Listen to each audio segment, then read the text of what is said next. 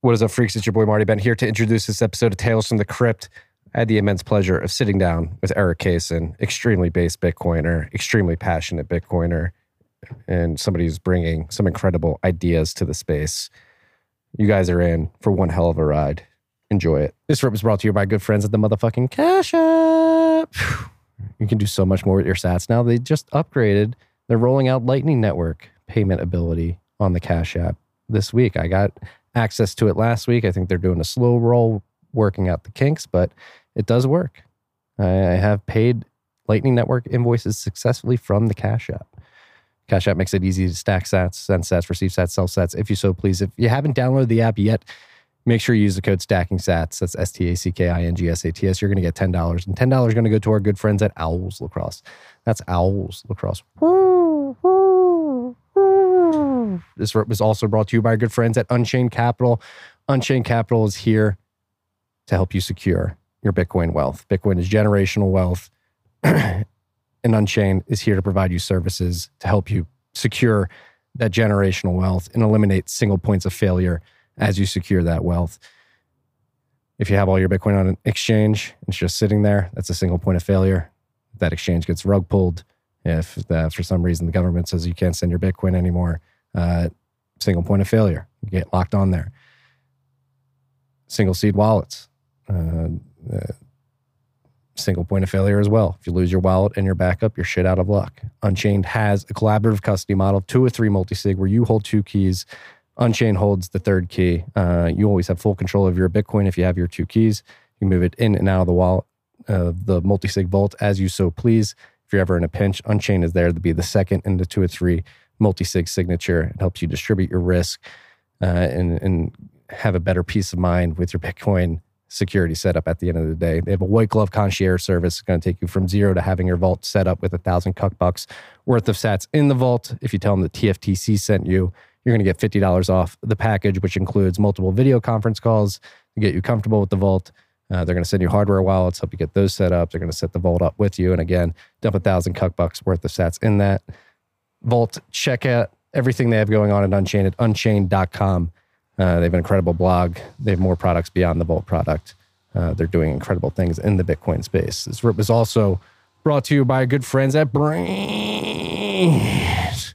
Braiins is the team behind Slush Pool, which is the oldest Bitcoin mining pool in existence. Launched in 2010. They're also the team behind Braiins OS Plus auto-tuning firmware, which allows you to stack more hash and thus more sats with your ASICs. Okay, so if you have an ASIC compatible model that is able to have Braiins OS Plus firmware downloaded onto it, and you are not using Braiins, you're leaving sats on the table. On top of that, if you're in the mining game and you want to get a bunch of insights and data into what's going on in the mining world, how profitable your particular setup may be, what your cost to mine Bitcoin is, they have insights.braiins. That's Braiins with 2 Y's, BRAIINS.com. You go there. There's a plethora of data and resources to get a better understanding of what's going on in the mining industry at any given point in time. Go check out everything they have going on at Braiins.com. It's Braiins with 2 Y's, Braiins. This rip was also brought to you by our good friends at HODL HODL, who are here to allow you to use your Bitcoin as collateral to get liquidity, stablecoin liquidity, while leveraging Bitcoin's native multi-sig properties to ensure that your Bitcoin isn't being rehypothecated throughout the duration of your loan. How it works, you put your Bitcoin, you go to lend.hodlhodl.com, you go to the marketplace, and if you want to get some liquidity, you can put your Bitcoin up as collateral on a 2 or 3 multi-sig. You hold a key, your counterparty holds a key, HODL HODL holds the 3rd key. You don't have control of the Bitcoin in that multi-sig wallet, but you do have visibility into it so that you know that your sats are not being rehypothecated and you're going to get them back at the end of the day if you're paying your stablecoin loan back. If you want to get yield on your stablecoins, you want to enter the other side of the marketplace, you can do so. You put it up for people looking for liquidity, and then you get what you put up plus interest back at the end of the day. So go check all this out at lend.hodlhodl.com. Last but not least, this rip was brought to you by our good friends at Bitcoin 2022, which is the largest Bitcoin event in the world that will be taking place on April 6th to the 9th in Miami Beach, Florida. All 4 days will be exciting. and we'll be jam-packed with exclusive content. It is incredible, messing this one up. It has an incredible, sorry, we just got a new script in, lineup of Bitcoin speakers, artists, and leaders. Day one is Industry Day for enterprising Bitcoiners who are looking to build a business or career within the ecosystem. Day 2 and 3 are general conference days featuring speakers like El Salvador President Nayib Bukele, who was promised a big surprise at the conference, as well as CEOs like Michael Saylor, Elizabeth Stark, Jack Mallers, Adam Back, and hundreds more. The conference caps off on the 4th day with the world's first largest Bitcoin music festival, Sound Money Fest, headlined by rapper and fellow Bitcoiner Logic. Stevie Aoki got added to the list in the last week. Run the Jewels did as well. CL, Sanholo, Deadmau5 is going to be there. It'd be a bumping day. I don't know what day the 9th is. I imagine it's a Sunday, but it seems like it's going to be a good one. Last year's conference sold out, and this year's is on pace to be 3x larger. So make sure you grab your tickets before it's too late. Visit b.tc/conference to learn more. Pay in Bitcoin to save and use promo code TFTC for 10% off. And I will see you in Miami, where Matt and I will be recording a live RHR. Whew. That was a long one, Car. I know the ads are getting long for you, so I'm sorry. Enjoy this rip with Jordan. It's a hell of a conversation. Okay.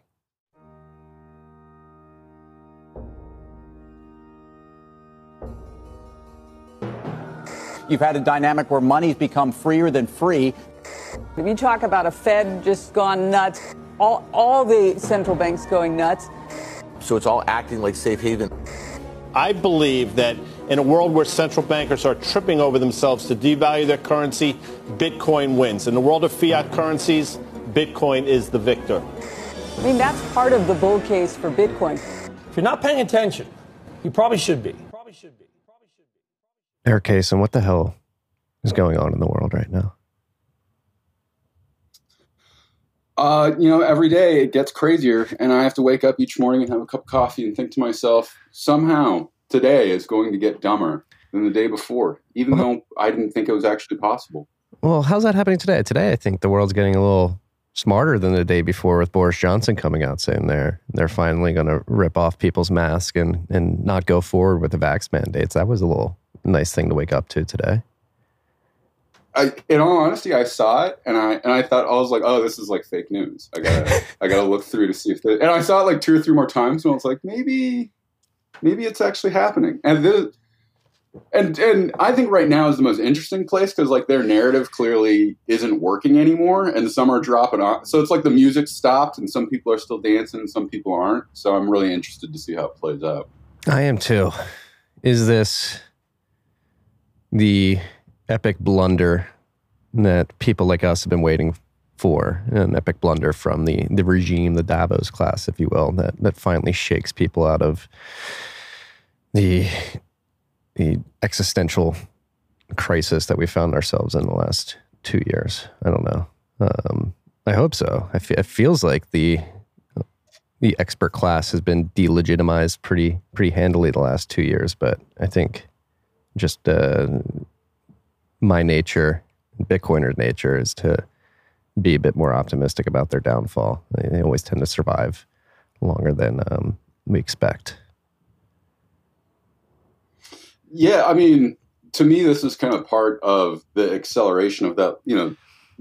There's this class of people that this is all about authoritarianism to them. Like they don't actually care about what that outcome is. It's just as long as we're making sure we listen to people. And as it accelerates, I'm just kind of afraid that I'm going to find a whole series of people just unavailable to that actual thinking for themselves and logic. And it's pretty scary, because I feel like this pandemic was such a great preliminary method to really test people on that. And so I'm still pretty scared. It's nice to see that the UK is scrapping it, but until we're out of these state of emergencies and everything, I'm going to be holding my breath. I'm optimistic, but I just don't expect the state to roll over so easily, particularly after staking so much on getting to roll out these biometric IDs and all that stuff. Yeah, I don't think they're going to roll over easily, too. You see these headlines, Boris ending the lockdowns and the mandates, but that's just like one little piece of catnip. They'll always drag you back in. And it is, again, it feels like we're in a struggle for the the soul of humanity, if you will, right now. Like what path are we going to take? Are we going to continue down the path of biometric data collection and certification to get into particular things or even spend money? Or is Bitcoin going to win? Are we going to get freedom? Are we going to free ourselves from the shackles, both mental and physical, that we've sort of put on ourselves over the last however number of decades?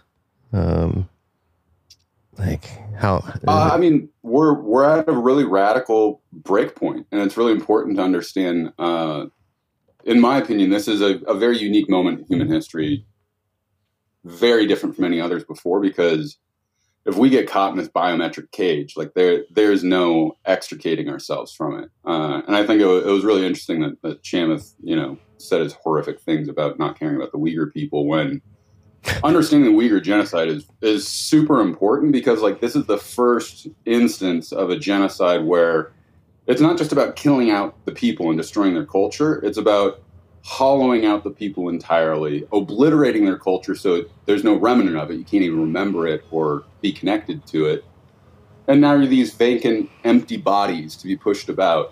And like that 100% is absolutely what communism wants. And it wants to make sure that everybody is empty in that same way, that there is no God, you don't have a soul, that you're an empty, vacant husk to be moved around. You can be monitored at all times, watched by anybody, have that information accessed by any corrupt agent of the state. And we can't escape it, and I really want to emphasize that point, because all other things before this, there's usually been a capacity to escape it. But if this thing gets implemented, I have a very hard time seeing how we destroy it. And I feel extremely hopeful that like Bitcoin is this gem that we have that we can kind of build around to resist all of it. And at the end of the day, like the truth, the freedom, the liberty that we ascribe to and strive for, that's like an infinite cause of generation from ourselves. Whereas like the totalitarian that they represent, it's pretty limited, because it's based entirely on a fear predication and about threatening people and their livelihoods in order to get compliance. So I think in long term, we're going to win. It's just going to be pretty magnificent to see how it all unfolds as it plays out. Yeah, I mean, speaking of Chamath, specifically Chamath, Ray Dalio, two very prominent billionaires here in the United States over the course of the last few weeks alone, have made very interesting comments, as you mentioned, Chamath, with his completely apathetic, I don't even know if that's the correct word, framing of the Uyghur, the situation of the Uyghur people within China, and the fact that they're being put in concentration camps and sterilized and women raped and stuff like that. And Ray Dalio saying that he thinks that the United States should try to emulate the equal prosperity theme that China, the Communist Chinese Party specifically, tries to imbue on its country. And it seems like, and we've seen similar things like this in the past, the NBA specifically. Daryl Morey, at the time GM of the Houston Rockets, comes out in support of the Hong Kong protesters in late 2019. Adam Silver, LeBron James, and everybody who has a lot of financial interest in the NBA slapped him down, put him in his corner, and apologized to the Chinese government. And it seems like in the West, there's a lot of the corporate and institutional capital class that sees the growth of the Chinese economy as an opportunity to exploit, to produce yield on capital that they want to invest. And they are willing to sacrifice, and maybe they never had the principles, but there are American individuals and companies that should be ascribing to the ideals, mainly the right to freedom, private property, sound money, and bodily autonomy, that the founding fathers set forth hundreds of years ago. Yet they're looking at this potential profit that China could potentially provide them, and they're throwing out those ideals to appease this authoritarian regime, which is quite sickening to see. Yeah, I mean, I don't know if they ever had the ideals to begin with, but it's clear if they did that they're extinguished at this point in time. And what upsets me the most about this is like this is more the same bullshit fiatism of this short-term thinking. Because yeah, sure, you can sacrifice all these core values that are fundamentally the principles that make market-based economies work and function the way that we know and understand them. But sure, sacrifice all of that for going into the totalitarian panopticon and getting 5 years of profits from the Chinese based on horrific distortions that don't make any economic sense. And when this all crashes, and you know, the most profound and horrific crash that's obviously coming globally, because like, you know, we're clearly on the precipice of the second Great Depression. And when that happens, you know, I have a very hard time seeing and understanding how China is going to avoid conflict other than through extreme totalitarianism and general ruthlessness. But frankly, like, you know, I'm a free market guy. If these guys want to fuck up and go participate with the Chinese, that's their own business. I'll never do business with them. I'll talk shit about them. Chamath also, like, I hope we don't encounter each other in person. Like, I have a list of people who, well, I won't go any farther, but he's on it. And No, go a little frankly, further. when I meet shitty people, Go a little further with that. Look, like, I think when we meet these people, we have a responsibility to say, hey, Chamath, like, did you know, like, you're the bad guy?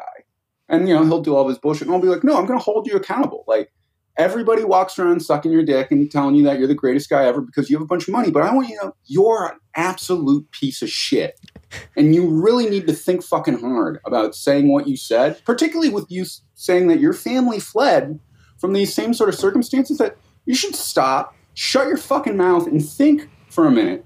And instead of celebrating how rich you are and making that about how great of a person you are, why don't you stop and think about what you just said, how fucking wrong it is, and maybe try to actually do some work to change the world in a positive way, because that's what you represent and what you want to do, right? Or are you just another fucking liar and sycophant? Because I actually think that's the real answer. So, you know, I mean, if I was to encounter somebody like Kissinger, I would just kind of beat him to death in the bathroom because fuck him entirely. Yeah. Well, and I hate these people that say they represent American values when they're just fucking violent totalitarianisms that want to use the military-industrial complex in solely our good fucking name. It really upsets me.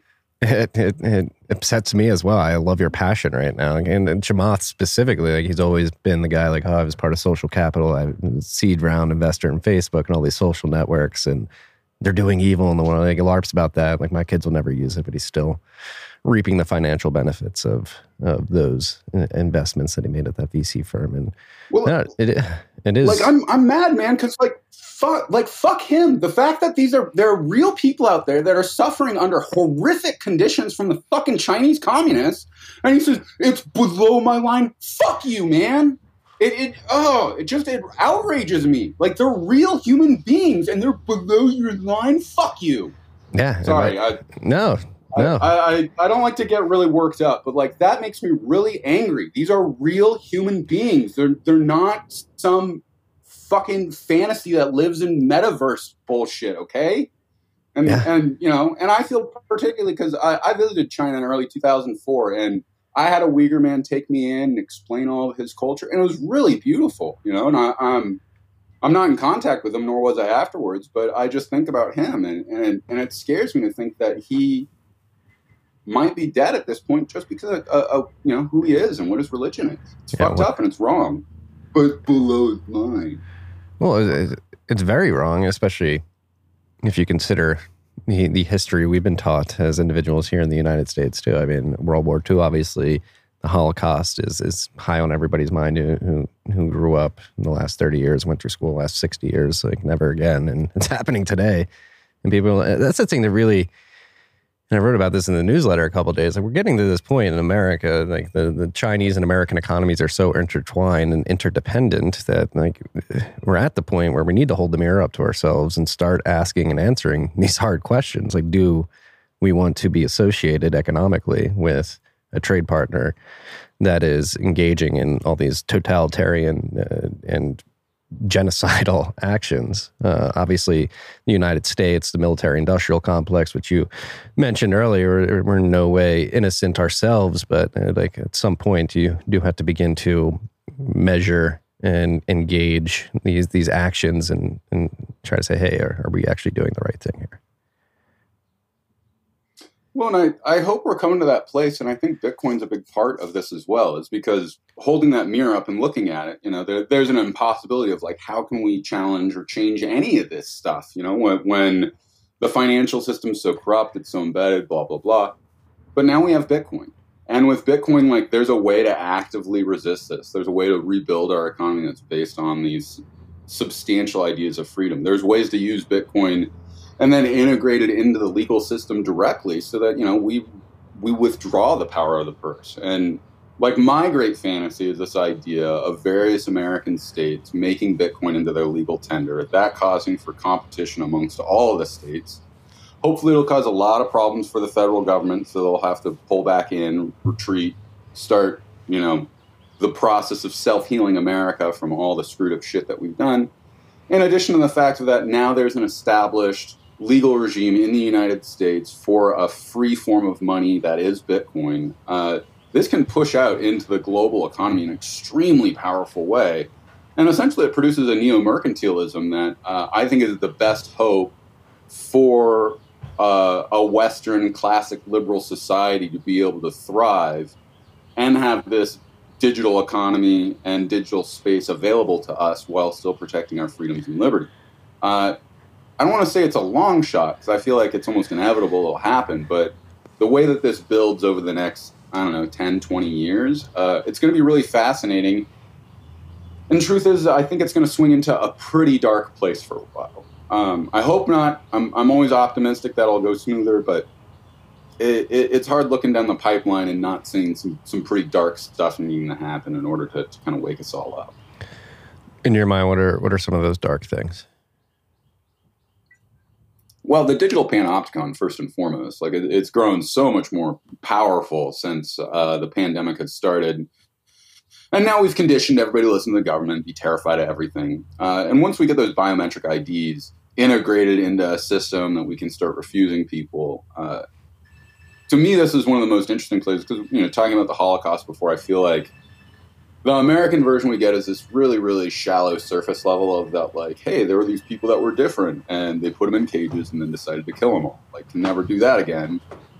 But then when you talk to people about the idea of like a national healthcare policy and the idea of discrete eugenics and saying, hey, like, this is where Nazism started from, most people are like, oh, no, like, that could never happen here. And like, wow, like, we're watching these steps actually happen. And so, like, I think the other dark thing is states unilaterally using the state of emergency to make pretty much anybody they don't like an enemy combatant to deprive habeas corpus from really whoever they want. And I have a very strong fear that they are going to do that to Bitcoiners. So you and me will find ourselves enemy of the state, labeled as enemy combatants that will not be allowed a trial by a jury because of our belief about holding Bitcoin. And I think the state will eventually get there. And it's a dark idea, and I hope that we preempt it by having states protect our rights. But it is a deep fear of mine. Mine as well. I've almost resigned myself to the fact that I'm already number one on the list, and number two will be physically plucked up somewhere because I'm on that list for being a Bitcoiner. But it is a bit daunting. But like, what would you say? Like, just look at the state of these people leading us. Like, look at the World Economic Forum, look at Biden, look at all the leaders of the world. They are just so visibly out of their depth. They're old. They're completely disconnected from the average Joe, the common man out there. They cannot relate to the common man at all. Like, and on top of that, we have the communication tools today, this podcast, being able to video stream, chat apps, social media apps, whatever it may be, to get better information out there. I think for me, particularly, what I try to think about is like, how can we better organize these independent information resources, these whether it's independent journalism or small media companies or alternative media companies, and really just turn up getting the distribution of the quality information, the signal that highlights the hypocrisy and the abject evil of the incumbent regime and try to change hearts and minds that way. That's something like I can't stop thinking about. Like, we have the tools. How can we not figure out a way to leverage them to prevent the darkness that you just described from being an inevitability? I mean, it's funny because I've felt so strongly for so long being committed to my individual anarchist ideals of just not wanting to engage in statist politics in any way, shape, or form because I feel like it's inevitable for failure.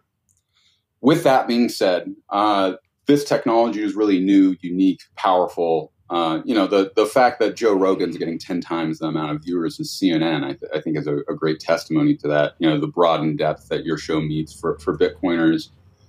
And I actually think the truth is we're like moving into the phase of a recognition of the inherent political that exists within Bitcoin. And I get this concept from Carl Schmitt of that there's a division between the idea of party politics and the political. And party politics is about like how you try to have a liberal democracy integrate everybody and play in a really friendly way. And not like, well, oh, you're a Republican, I don't like you, but like if you get elected, I'll obey and like that'll be okay. And I think what we're realizing with Bitcoin is that there's this way to reactivate something that's truly political and that it creates deep anonymity with the other political classes and that we regard the other political classes as enemies and we don't want to integrate or play with them. And what's substantial about Bitcoin is that we can do this in a completely nonviolent and peaceful way. I don't think that's been possible before because if you did try that, you could easily be disassembled. And so I actually think what's happening is we're starting to move closer and closer to actually starting a political, like the political movement that's about reclaiming American republicanism from these deeply corrupt powers. And my deepest fantasy is we create a foundational Orange Party that has the explicit purpose of kicking both parties out of the American political process and putting all these people on trial that have clearly corrupted the law endemically. And then clean shop, because I think unless we actually hold these people accountable, the fact that Nancy Pelosi has made these absurd amounts of money over decades ripping off the American public by being able to make these trades that she knows she's going to make money off of. It's disgusting and despicable. And I think it's about time we finally talk about both sides are corrupt. And if we don't have some totally new political idea, that we're going to continue to suffer under this. With that being said, I don't want to be responsible for any of it. I'm not interested in really having those. I'm just not interested in the conversations. Like if you want me to convince you of Bitcoin, like go talk to somebody else. Like we can have a conversation once you're here and you want to talk about some of these crazy esoteric things I'm into. If not you, then who, Eric? No, but it's also like, yeah, if you don't get it by now, like I don't have time to explain this to you. Come back to me when you're ready. But how would an Orange Party, something like that, get implemented in your mind? Like, again, going back to states' rights, does it have to start at the state level? Because I'm very much in agreement there. I think Bitcoin's acceptance at the political level is going to happen at the local politics level, at the state level, at the county level. I think we're already seeing that. Wyoming, Texas, Kentucky, a number of other states beginning to, and particular counties within states beginning to posture like they want to be accepting of Bitcoin. Miami, obviously a city, and that's been like one of the most bullish things in relation to Bitcoin in the last 2 years is all these states beginning to compete for Bitcoiners. I think we need an energy resource state like Texas, Wyoming, Louisiana, West Virginia, Tennessee, Kentucky, Ohio to create what Alaska did with their oil permanent fund, but do that with like a Bitcoin mining fund. Ooh. That's what I want to see is a Bitcoin permanent fund. Somebody make it happen. Yeah, that, and furthermore, like, as messy as this system has been, like the American system, I think is so great because of the way that it has these state rights that are like sovereign states, like outside of the power of the federal government, which is what we really need right now. And so how I think it happens is actually, and this is funny because this was like something I got really hung up and obsessed with before Bitcoin, but it happens to lead right back here perfectly, is the idea of using an Article 5 convention in order to be able to force an amendment to the United States Constitution to end the Fed and make Bitcoin into legal tender. And Article 5 specifically because this This gets around everything in the federal government because you go through states directly. And so the idea, and this has never been done either, so it'd be interesting to see if the Supreme Court stopped it, which if they did, that, to me, that's kind of the move to show that it's time for true revolutionary action. But essentially, if 35 states pass an Article 5 resolution through their state legislature saying that we ratify the U.S. Constitution with this amendment, after it passes 35 state legislatures, it's supposed to be like it becomes an amendment to the United States Constitution at that point in time. But as I said earlier, this hasn't happened in U.S. history before, so that there's a real question of if the Supreme Court would stop it, which I think they would be to the risk that it has. But to me, this is how a whole movement kind of gets activated. And we really lean back on state solidarity and reasserting the 10th Amendment in a very radical way to essentially ram back all federal power and go, no, like, you guys are not a sovereign entity in this state. The state of Texas has sovereign rights here, Wyoming or whoever else. And I think it has to come through states in that specific way because of the way the federal government is just too far-reaching, it's too powerful, it's too unavailable, it's too susceptible to corruption. And the other nice thing is, as Bitcoiners, we happen to have quite a bit of money at this point in time. So if we need to start bankrolling this stuff, these people are spineless, willy people that are going to easily capitulate over, $10,000, $15,000 will do what we say. Which, like, by the way, how gross is it that, you can buy a politician for, that little of money? It's very gross. It's very gross. And it's just a example of how corrupt the system is, how rotten it is. Because it's a big conversation going on right now. I saw Paul Graham, I believe, tweeted something about the quality of life is the best it's ever been, and a lot of people are complaining about the plight of the world and the existential dread that exists. And he made the argument it's the best time ever to be alive if you're a human, which, it's hard to deny. Obviously, we have this technology, we're doing that, but there's something culturally that's missing. There's a cultural aspect. Yes, we have all this GDP growth, we have this technology, we have these capabilities, but the culture is very sick if you take the time to observe it, dissect it, and understand the values that it's espousing on the public. Well, I just hate this viewpoint. Look, you have the internet and TVs. You should be happy. Oh, you're right. It doesn't make any sense why, the 18 to 50 crowd is killing themselves in record numbers and overdosing on drugs in record numbers. But yeah, we're happy. And I have a really hard time with these really rich guys spouting off about their shit. Because, best time to be alive if you're human, right? Uyghur people? Jesus fucking Christ. It just really drives me crazy that these guys think because they made a bunch of money that they have the answers for everybody else in life. And to me, again, this is about how deep into the corruption we are. Words almost fail us at this point in time to convey what's even happening because people are so locked into the hypnosis of this spectacle that they'll believe that stuff, and when you talk to them about the idea of, do you have a soul? Is there an afterlife? Is there a purpose or meaning to this world? What is our being? What does it mean to be human? What does it mean to try to live an honorable life?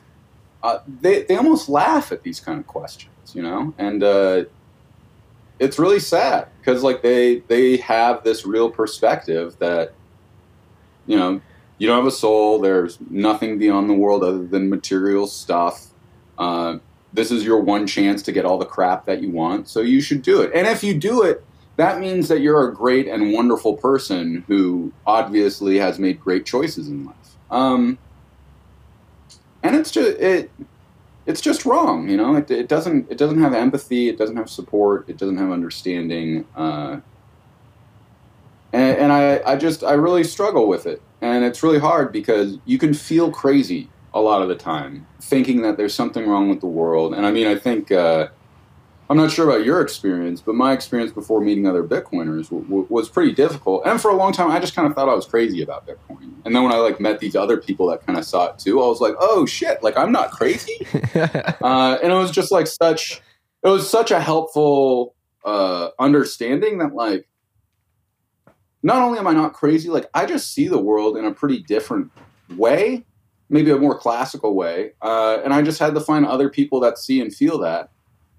And I think connecting with those people really helps you start to clear away kind of how corrupt and crazy everything is, and start to see, you know, what we value as people, what we want to build together, what we want to create. And it's really wild that Bitcoin is acting as this global shilling point for like everybody who cares about moving past the nihilism of the contemporary society.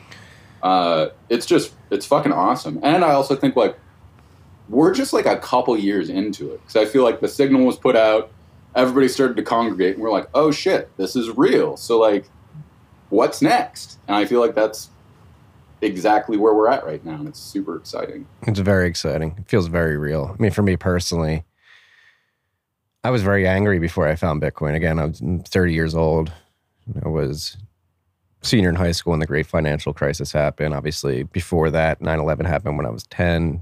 The Iraq War, the Afghanistan War, the wars in the Middle East happened. A very impressionable point in my life. Followed up immediately with the great financial crisis. My dad was in finance. He got beat up from that stuff. And I was just like a very angry 18, 19, 20, 21-year-old, and found Bitcoin. I was like, all right, this is the solution to this problem. I mean, I couldn't identify exactly what the problem was at that age, but I knew it had something to do with the financial system, something with the money. And Bitcoin came. I was like, but then, yeah, I found Bitcoin, and I was that friend and family member, just like annoying people. Like, hey, this is very important. When that click happened for you, did you kind of lose it for a little bit? Because like after I read the white paper, I felt this thing like slip in my mind, where like I just felt like I had smoked meth and crack at the same time, and I was like, oh my god, this is it! I was like running around crazy. I'm like, look, put the money in it. It connects the points, and it's gonna save everybody. And it's like Jesus putting money in. And people were like, okay, yeah, calm down. Calm down. And I'm like, no, you don't understand. It's gonna change everything. And they're like, okay, relax. Yeah.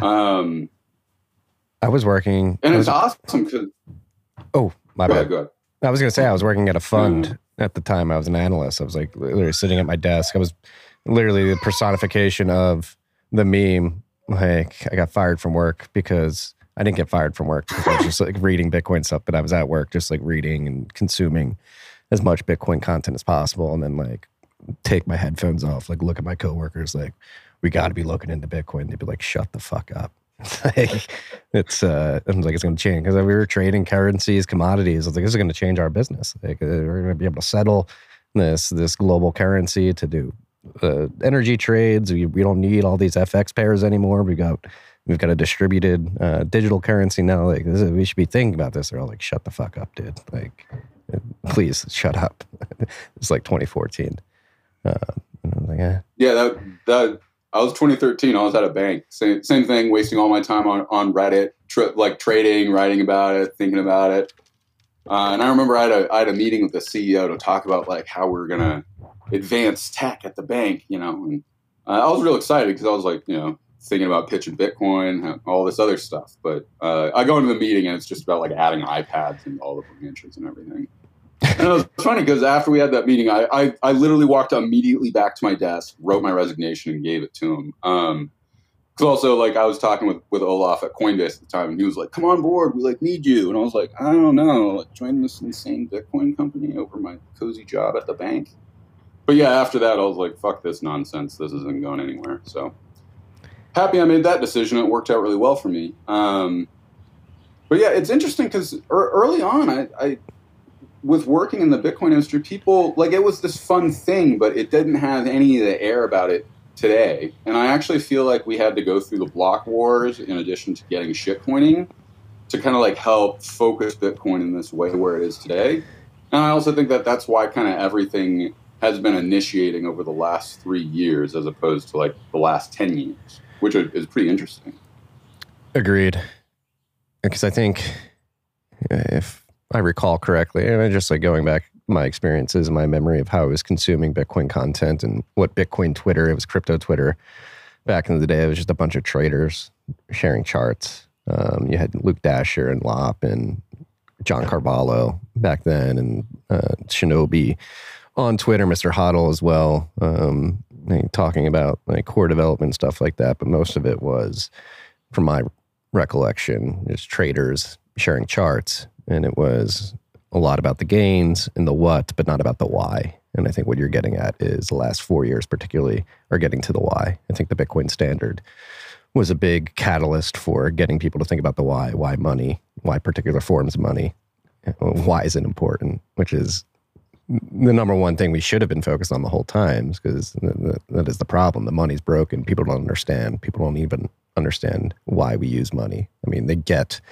that you give somebody a $1 bill and they'll give you a good, but they don't really understand the technical underpinnings of using a medium of exchange to exchange and store value over time, which I think the last 4 years we've been getting into the why, not only why money, but why from a value perspective too. Why should we lower our time preference and decide to invest in things that are more worthwhile than the ephemeral consume culture that we have today? Yeah, and I think we needed all of this scaffolding at first to start experimenting with it, seeing if it was possible. You know, like I think because we're so deep into this, like we don't have as much appreciation for the fact that like Bitcoin just became a teenager. You know, and like that care that it needed to kind of get it through, you know, and the nurture it needed in order to help cultivate it growing. I don't think it was possible to really think about these much bigger and deeper why questions until it started getting powerful enough that we could feel confident that it couldn't easily get crushed out. In addition to, like, I think there's something really substantial about sitting with the questions, contemplating them, taking them seriously, and then also like having that inflect back upon us. I find it really interesting how the question of, you know, like what is money? There are these two levels to it. There's a real surface level one that most people understand of like, oh, it's the thing I use to exchange, like buy other objects, and like that's how it works. And it reminds me very much of Heidegger's idea of being. Like, you know, we all understand who we are as people and what our being is. Like, I'm me and I'm Eric, and that's my being of who I am in the world because I'm me.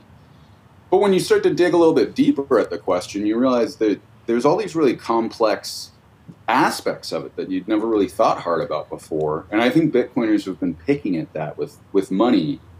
And that's essentially been developing a rabbit hole that's allowed for people to go deeper and deeper and deeper. And it's hilarious too, because like, you know, you show up for a number go up, and like as you dig, you're like what about my soul? Like who am I as a human being in the world, and like what do I want to do? And it's just super funny that like this, what people thought was just money in their approach into coming in it was really this induction process to contemplating what value is at a much deeper level. And it's very important, particularly where we're at in a world that presents itself to offer unlimited materialistic pleasures. Yeah, which is a perfect comment to segue us into what I actually have as like the title of this episode. I just threw it up there because I was on cryptosovereignty.org today and rereading some of your old pieces. And the last one I had up before I came over here to speak with you was Bitcoin is Messianic. Like, has it been bestowed to us by God to save humanity from the sick consumerist culture that you just described? Yeah, I think it's interesting because I think so many people probably read that and they go, ugh, and like immediately walk away. And like I want to empathize with that. I understand why someone would have that perspective, but I really want to give you an opportunity to read it, because with this state panopticon thing that's getting deployed the way that they're regarding people, the internet, property in general, it's pretty clear to me that the state's acting like a god at this point in time. And that's like a pretty bad aspect to have going on if you want, you know, like freedom and liberty to actually be parts of your society. And so I think Bitcoin's messianic because the way that cryptography protects us is unlike any other institution or thing that's existed before. And it's really hard for us to wrap our head around that we can enter into a free relationship with Bitcoin utilizing its core cryptography to protect our wealth. And that, like, there's no exceptions to that whatsoever. If you have secured your Bitcoin properly and appropriately, it doesn't matter if the United States government and the Chinese Communist government are working together to try to extract that Bitcoin from you. They won't get it. And that truly is messianic in a world where the state has given itself the right to extract property and wealth from anybody for any reason it chooses fit, particularly under a state of emergency. And this is where my work starts to go really deep, is because I've focused so much on Schmitt and the idea of what the state of emergency is and how the sovereign exception can essentially destroy the entirety of the law. I think we're essentially at that place with money because it's really clear there's no sort of legal standards at this point in time that are actually governing the way that we issue money. We have this board of governors. They have some bylines that they account to, but the fact that we have several members of the board of governors resigning because of their unethical behavior, and the fact that despite the fact that it's unethical behavior, they're not being legally punished for it, should really highlight how much we're in a space that, like, this actually has very little legal aspects about it.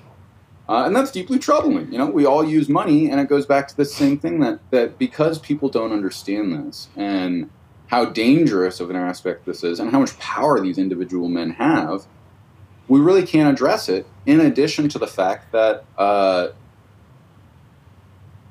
there isn't any particular process right now in order to try to renew money in a meaningful way through the legal process.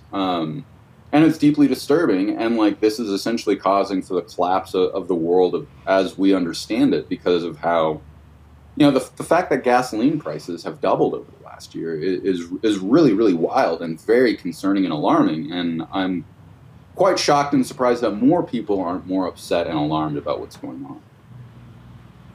Yeah, well, I think it's not going to be long before people start complaining about all rising prices, not just gas. I mean, inflation does not seem to be transitory at all. And so there is, I think, in 2022 going to be a social tipping point where people begin to get maybe not even angry, but just scared about how quickly prices are rising. I mean, like in the stores here, I was at H-E-B here in Texas over the weekend, and there was a lot of empty shelves. Like, it was actually pretty jarring, like walking through the H-E-B here, that there was a noticeable amount of empty shelves. And Whole Foods, I was there a couple of days before that, everything was full, but you see these little signs begin to peek in: rising gas prices, rising food prices, empty shelves. It's like, oh shit, things have really gone awry. But back to your comment about the Fed governors and the unethical activity they engaged in with their trading as well. Like,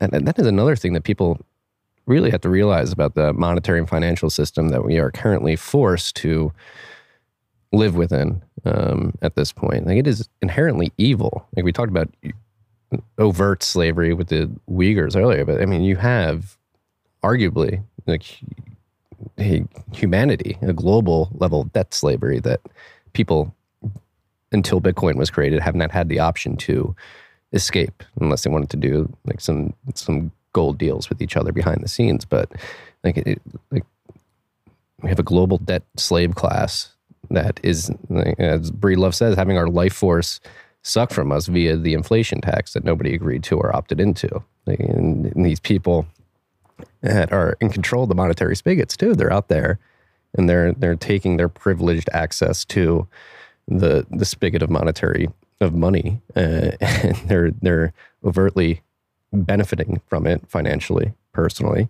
and they're not getting in trouble. Like, this is evil. There is no justice with this stuff, and people should be angry. And that's the most disconcerting part, for me at least, of the overarching conversation of inequality today. It's as people are completely arguing about the wrong problem. The money is the source of the problem, and nobody's talking about it outside of Bitcoiners and Austrian economists. Yeah, and I mean that goes back to this problem of people not understanding what money is at all. And so, I'm like, I had the same before I was a Bitcoiner, when I was a far leftist, I had these same harebrained ideas, like, oh, let's just like steal all the money from the rich and like willy-nilly, like we're good to go, right? It's funny because I really realized that like not being an entrepreneur and like not engaging in any sort of process of building capital really like gives you that harebrained idea. And it's funny because recently I was talking to a far left friend, and I got more of this harebrained stuff, and it really occurred to me. I was like, oh, like you can have these perspectives when you don't have any money because you don't have any money. You don't understand how to make it. You didn't struggle to get it. You didn't take risks to get that. In addition to like, I have a family member who like when I complain about taxes, they're like, oh, well, like you didn't do anything to like make your money. You just got lucky. And it's really upsetting that you take on a risk in a particular way. You dedicate the capital, whatever you do to build your business, and then these harebrains come along who just want to be like, well, you didn't do anything for that. And I think this is really important because this is a component of actual evil. It is not being able to think logically about part of a process and actually come to true conclusions about what is happening there. And it's pretty scary because I think another big part of this is like we've lived in this world where evil's been purported for so long continually. To me, like this is why we live in a world that, I would call nihilistic, with that being sort of a false understanding of who Nietzsche is and his work. And that like people don't believe there is evil or there is good or any of these things in the world because they've been subjected to it for so long.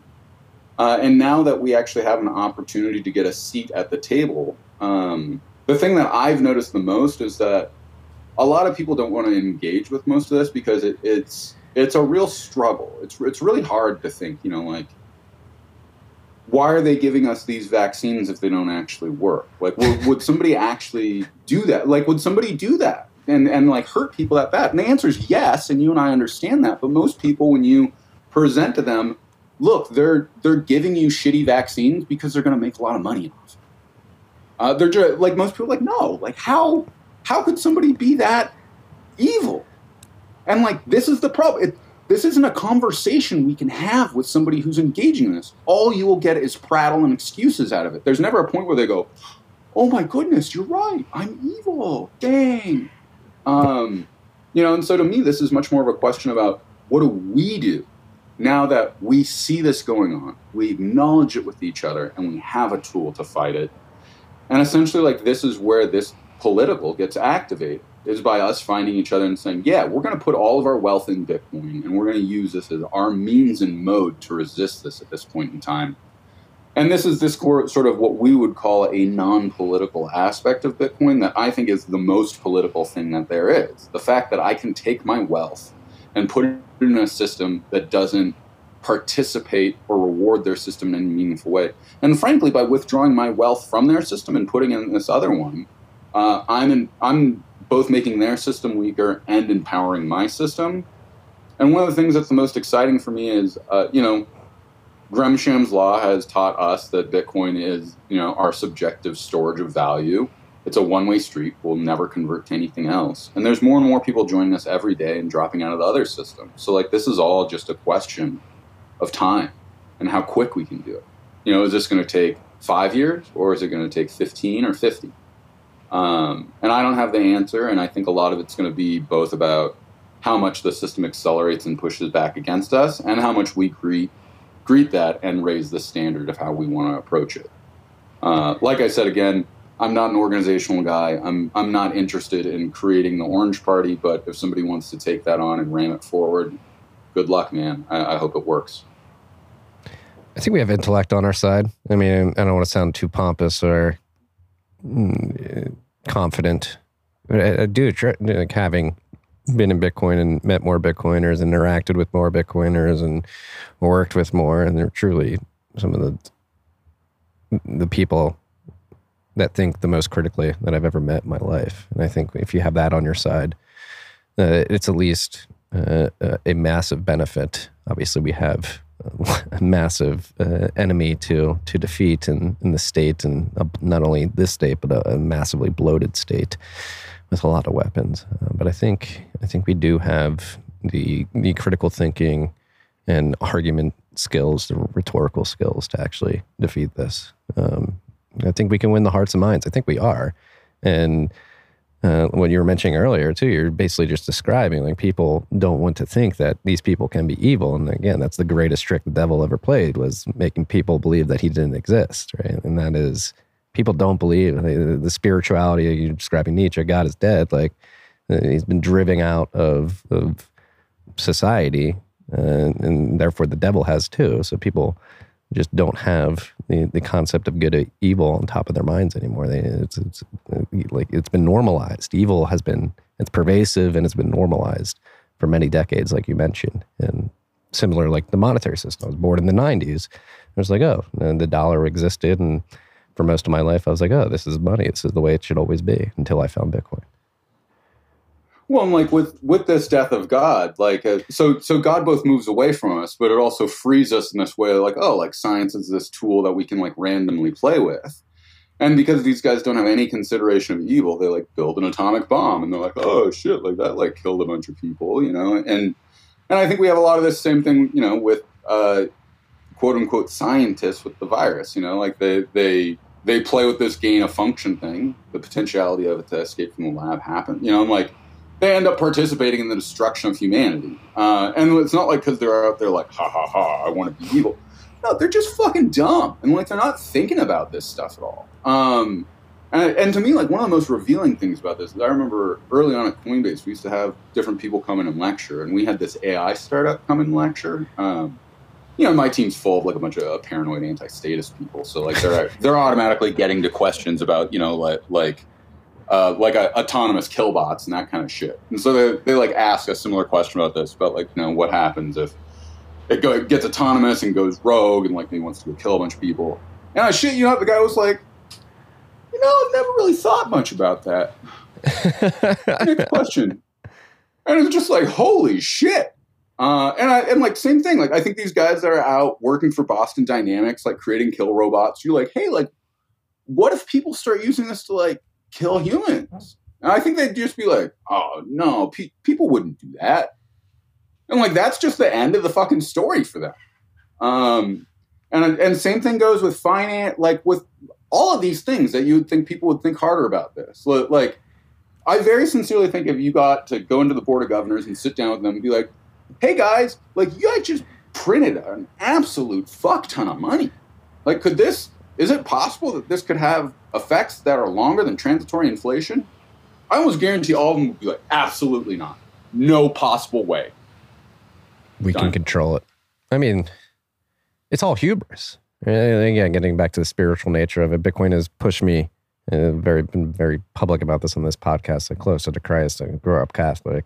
All the diddling forced me away from it. But now it's like we need these types of forces of good in our lives, and the hubris that you just described, whether it be via financial engineering, via engineering of AI or robotics or gain of function viruses, like the gain of function virus, like working on gain of function, like thinking that you can be God, that you can change genes and do that and not have repercussions and negative externalities is mind blowing and scary. And like Vitalik Buterin yesterday tweeting about synthetic wombs to create wage equality between men and women. Women should not give birth anymore. We should have synthetic wombs instead. It's like we're being dehumanized in real life. Again, I think it's an evil. I would call it an evil force.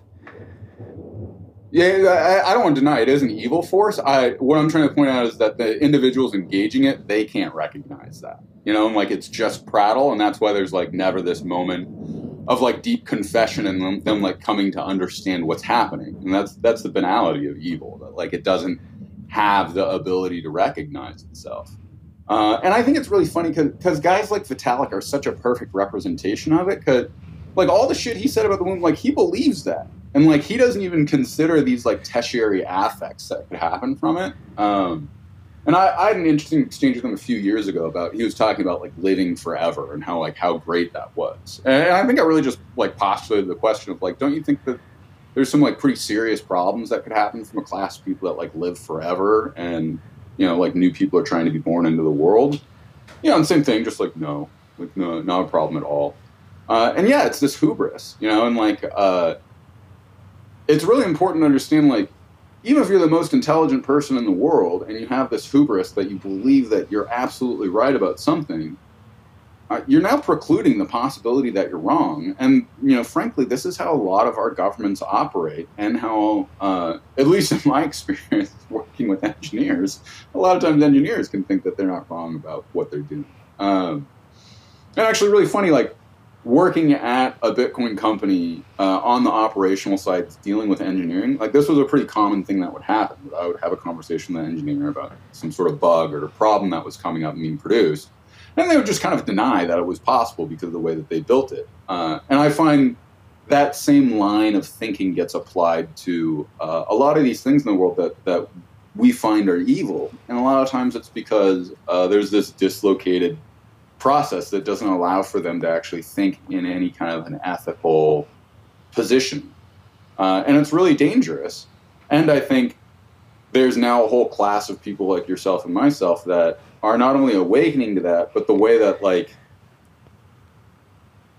yeah, it's ontological, because like we're asking, well, like, how does Bitcoin have this value, and how does it proposition itself, and why does it do it that way, and like how do these things reflect on me, and why is it important to me, and why do I want to give these things to other people? And I just find it so fascinating because it's clearly unlocking this extremely powerful and potent aspect inside of each of us, and making us not only more powerful and more valuable to the world, but like we sit better and more right with ourselves.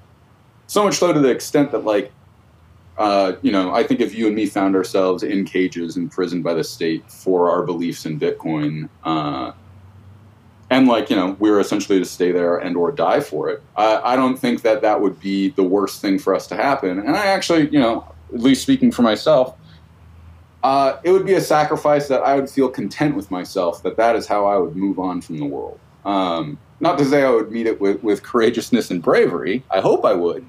But it gives me something that I care enough about that I guess I'd say I would die for it, you know? And I say that because this is extremely important to me for my children.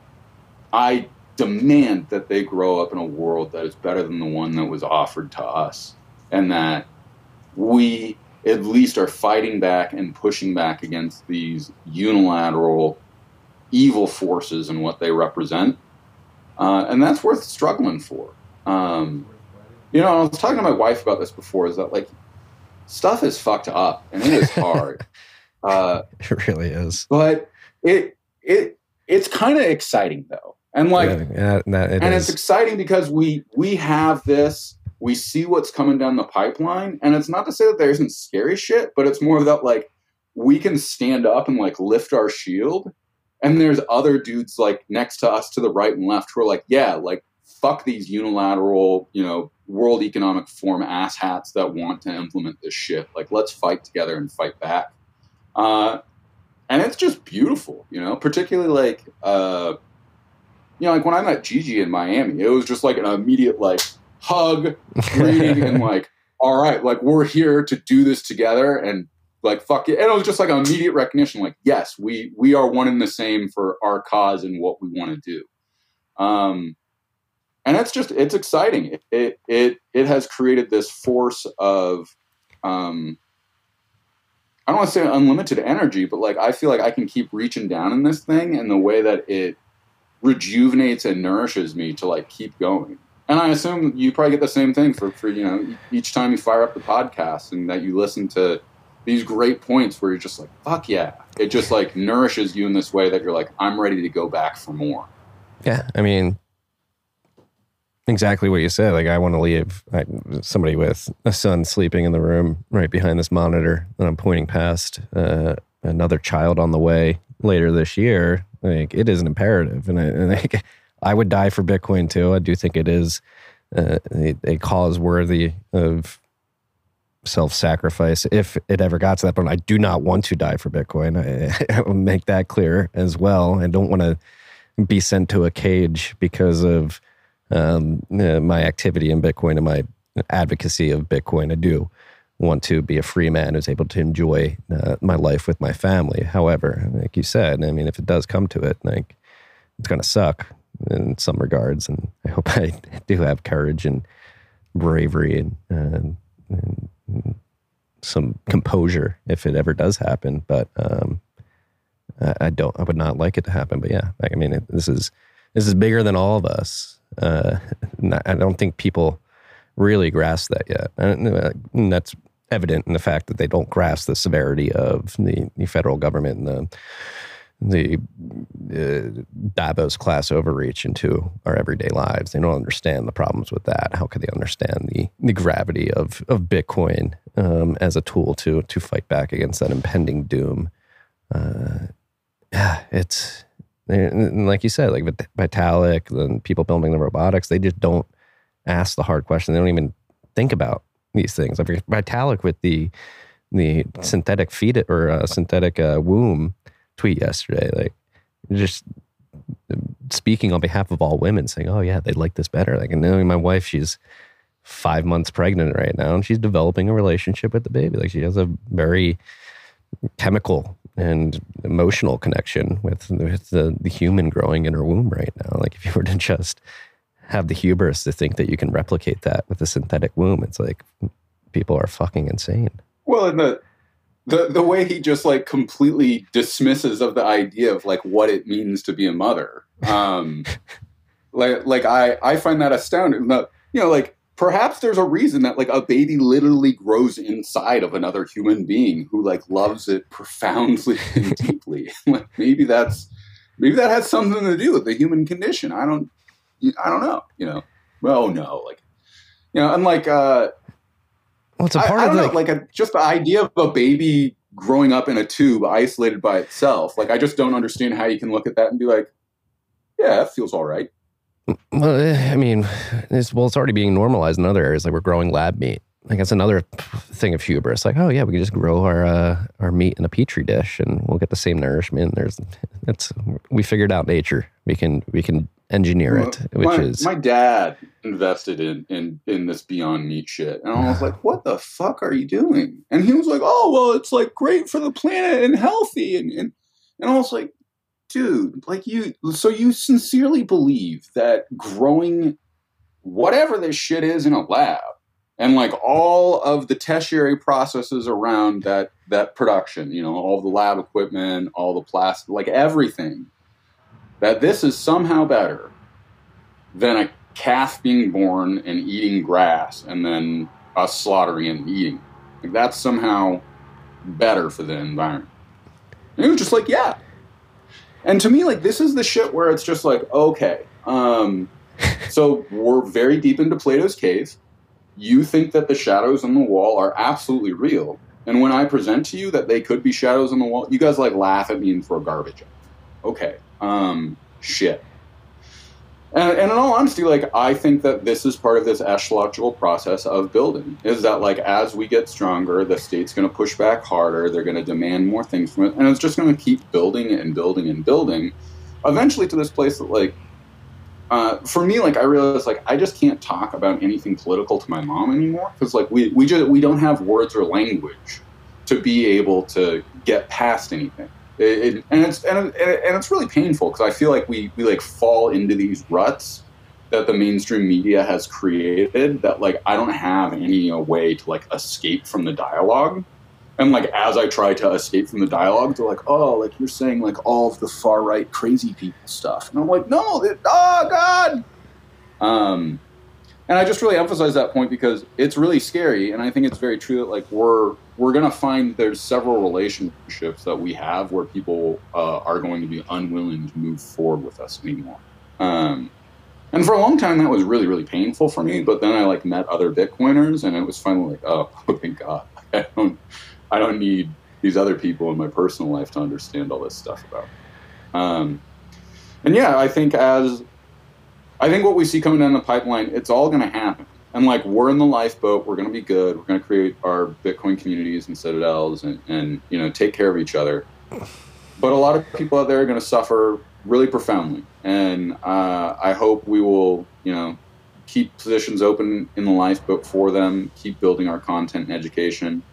And furthermore, you know, it's pretty clear to me that we're part of this vanguardist part of Bitcoin, and that our job is to be educating and creating content and helping people. And that's just going to continue to get more powerful and better. And I really think that as it progresses and moves forward and escalates, each encounter is going to push us and drive us deeper into the direction that we're going. And I think it's absolutely inevitable because of how there's this other class of people that are absolutely willing to participate in the state's terror and totalitarianism campaign, and they don't see anything wrong with it at all. No. I go back and forth with this too. Like, so do you think it's necessary to have direct conflict with the state? And there's a Bitcoin side. Like, have you read the Benedict option? And basically about how back after the fall of Rome, where the Benedictine monks started, they went out to the woods to create essentially like citadels, and they just ran parallel societies as Rome fell. And inside the monastery, life was good, quality of life was good, and people were getting back to like low time preference and good values that were completely driven out of Roman culture by the end of the empire there. I think that's what's happening now with Bitcoin. You could describe it as the Benedict option. We're taking the ball and just playing over here in this parallel system. Just leave us alone. Others would describe it as like a digital culture. Is it necessary to have a direct conflict? Is there a possibility in which we make the Bitcoin network so robust, so resilient, and then build a distributed economy on top of that, where it's just honestly a better product, where the zombies who have been lied to again and again by the state and the political class and the corporate class and the media class in the incumbent system finally just see like, hey, it looks better over there. Why don't we just go play over there? I honestly think that there's a whole segment of people that like literally as they're getting like kicked into like open aired fire pits that they burn alive in, that they'll still look over us and be like, man, those Bitcoiners, like they're why I'm in here getting kicked into this ditch. And yeah, I think the Benedict option's the best, you know, like me and one of my good friends, like we're essentially trying to like work on like a private key liturgy that's like executed through a group process with people to try to secure your Bitcoin, essentially like through an actual religious practice that you would do with a group of other Bitcoiners.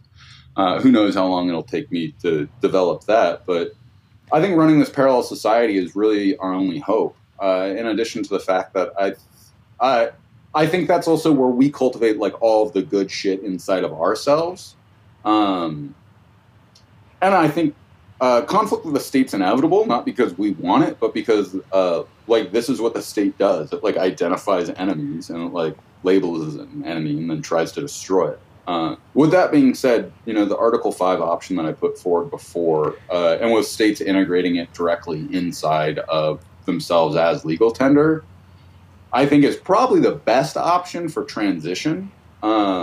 And I think that also essentially kind of recreates the world so that like we get Cold War 2.0. You know, electric Bitcoin is the subtitle for that. And it's going to be essentially about, you know, who is on a Bitcoin standard, who is on a fiat standard, how this neo-mercantilist global economy is going to play with each other. And obviously fiat's going to lose because of what it represents and how it is produced in the world. But it can probably last for quite a while. Well, the economist, macro analyst to me is like, how long, especially if this inflation isn't transitory, like at what point, like I described earlier, as it happens at this point this year where you have a social tipping point, right? Because the inflationary events are two parts, obviously money supply and expanding is certainly part of inflation, but there's also the social part of it too, where especially if you're running a fiat currency, the confidence in the efficacy of that currency is supremely a prerequisite for it even being functional. Like if inflation stays high for the next 6-7 months, and we see that Biden still can't speak, Jerome Powell doesn't have the answers, nobody has the answers. Like, to people, because it is inevitable. Like, fiat is going to die. There is going to need to be a replacement for it. And that's why I think Bitcoin is actually at a supreme advantage here, because it's had 13 years. It's a teenager that's been able to position itself like, hey, we sort of called this. And in the meantime, now 13 years into Bitcoin, you have all the central banks of the world and governments around the world, the EU particularly, beginning to posture like they're going to launch CBDCs, and they're going to try and transition from the fiat system that they've erected and run for the last however many years and just create this new hyper-controlled fiat system. And so it's positioning Bitcoin like, hey, Bitcoin's been around, it's been successful, and it is directly in confrontation with the fiat system that's failed. Are you going to continue letting the people who created this failed system push you into another one, or are you going to opt out? And that was just like a weird ramble there. I mean, I would really hope that we would be like, hey, check out our track record over the last 13 years. And people would be like, wow, yeah, like, okay. They're so good at spin, though. I'm pretty sure what's going to happen is they'll be like, hyperinflation is here. And like, it's all the Bitcoiners' fault because they want to waste energy on their system. But guess what? Because the government loves you, we're going to give you $500 of CBD coin for free. And this is how we implement the new system. And we're going to give you your allowance of $500 every month now because we love you. And people will be like, yeah, and like, fuck those Bitcoiners. They cause for hyperinflation and they're stealing all of our energy and they're taking all the meat.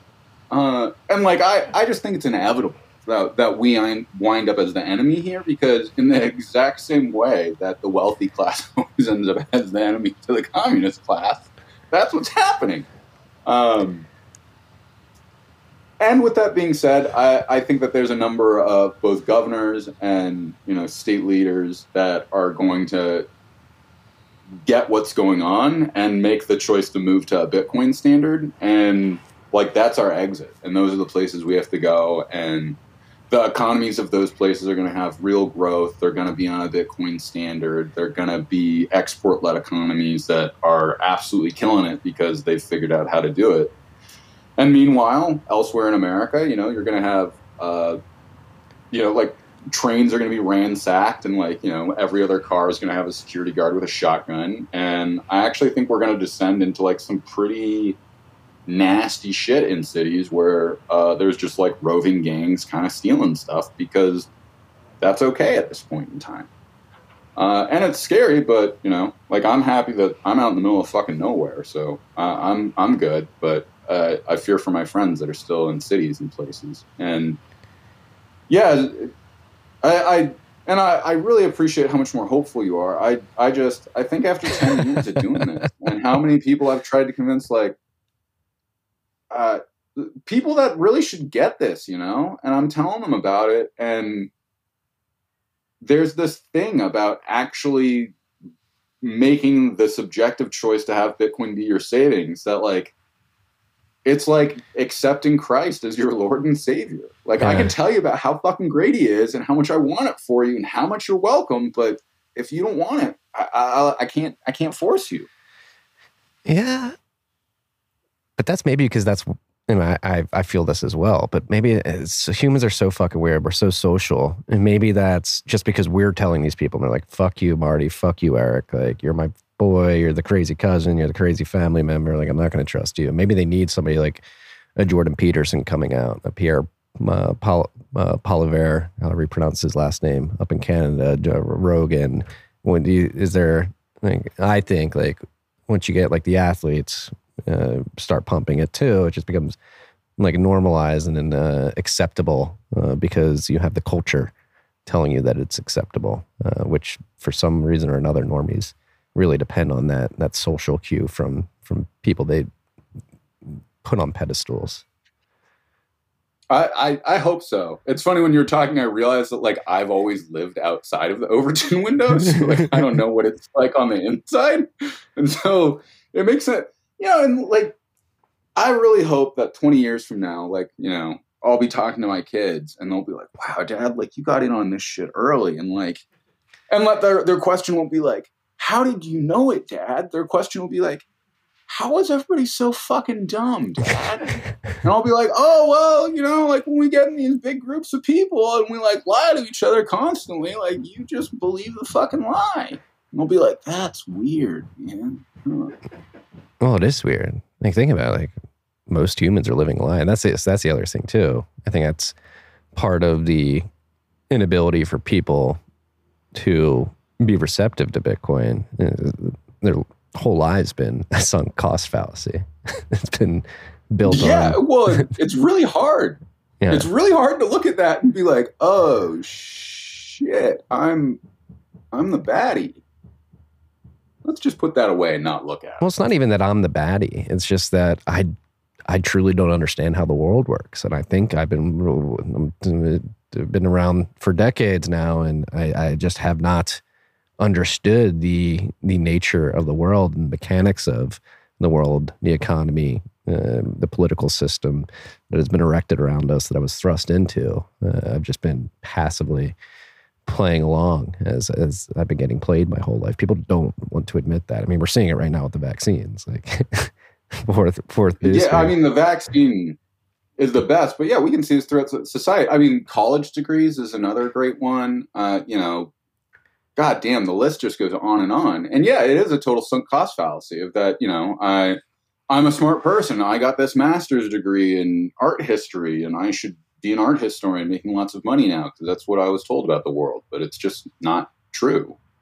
And the same thing goes from our politicians. We've been lied to them for so long and so consistently about everything. I'm just really alarmed that, I have these conversations with people about the vaccines and vaccine passports and about government overreach. And I have a hard time just not flipping out at this point in time because, like my bachelor's degree is in history, and I specifically studied European history and World War II, so I'm very well read on the Holocaust.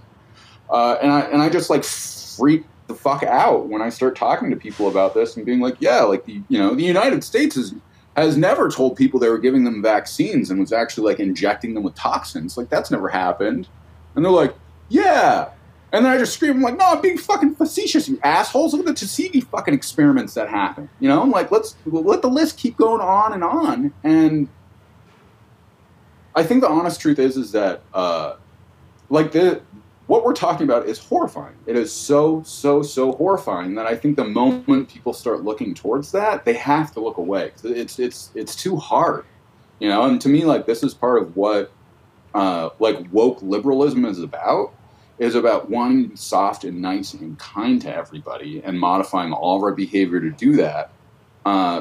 But there actually being a very, very deep insincerity about not understanding or looking at those things in a more critical aspect. It's much more about how we feel than what the truth is.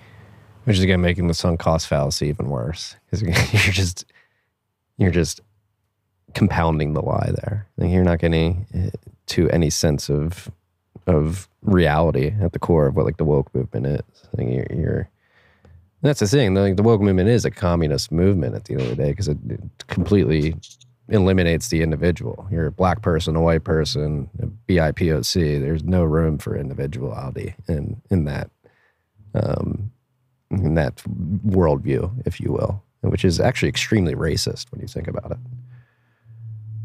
It is, and I think it's so funny of that. We're just at this really fucking weird place in the development of society where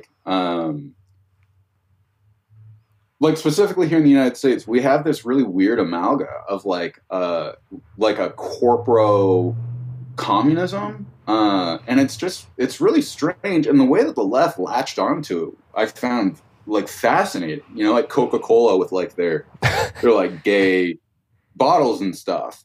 And like, all, you know, people are like, oh my God, like Coca-Cola like loves gay people. Like, this is great. And I'm like, yeah, it's fucking great. Like, it totally makes up for them, like, killing union workers in South America, right? Like, it just makes it better. And they're like, I don't understand, because this is good.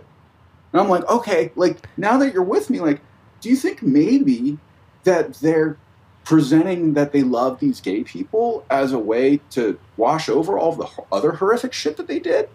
And people are like, no, that's not it. And to me, like, this is the place that it's constantly disappointing, is that and even better, specifically with the woke stuff, like, I find it hilarious that, like, the left is just getting absolutely fucked on the standards and things that they think are valuable. You know, like, wealth disparity, like, really big problem. We should actually be focused on it. Like, you guys are so focused on the pronouns that I'm choosing that you guys forget that, like, wealth was redistributed from the bottom 90% to the top 90% to the tune of $2.3 trillion over the last 2 years. But, you know, I'm making sure that you feel comfortable with whatever pronouns I'm putting out there are. So I guess we're winning, right? Yeah, I mean, we've got a transgender health minister who looks very unhealthy. We've got a woke military now. We're doing okay. We're solving all these hard problems. Hey, the Coke's going to put a rainbow flag on their cans as they kill gay people via diabetes with their end product at the end of the day. I think it's a very sick society, but it's right. Like, that's the other thing that pisses me off. Again, going back to the hypocrisy of the world, like, and obviously, you know, I've been a big anti-ESG proponent. I don't believe there's a climate crisis. I don't believe the world's going to end. I believe humans being able to harness energy is one of the things that has gotten us to where we are today. We can only live stream this conversation to the internet on multiple platforms at the same time because of humans' incredible ability to extract, harness, and turn energy into electricity. It's a beautiful thing. Yes, we should be as environmentally conscious in the sense that we should not waste anything, we should not pollute anything. However, we should keep continuing to produce more energy and electricity for humanity because that is what uplifts people from poverty. And it's hilarious that, like, the woke who care about the poor and downtrodden third world countries are pushing an overtly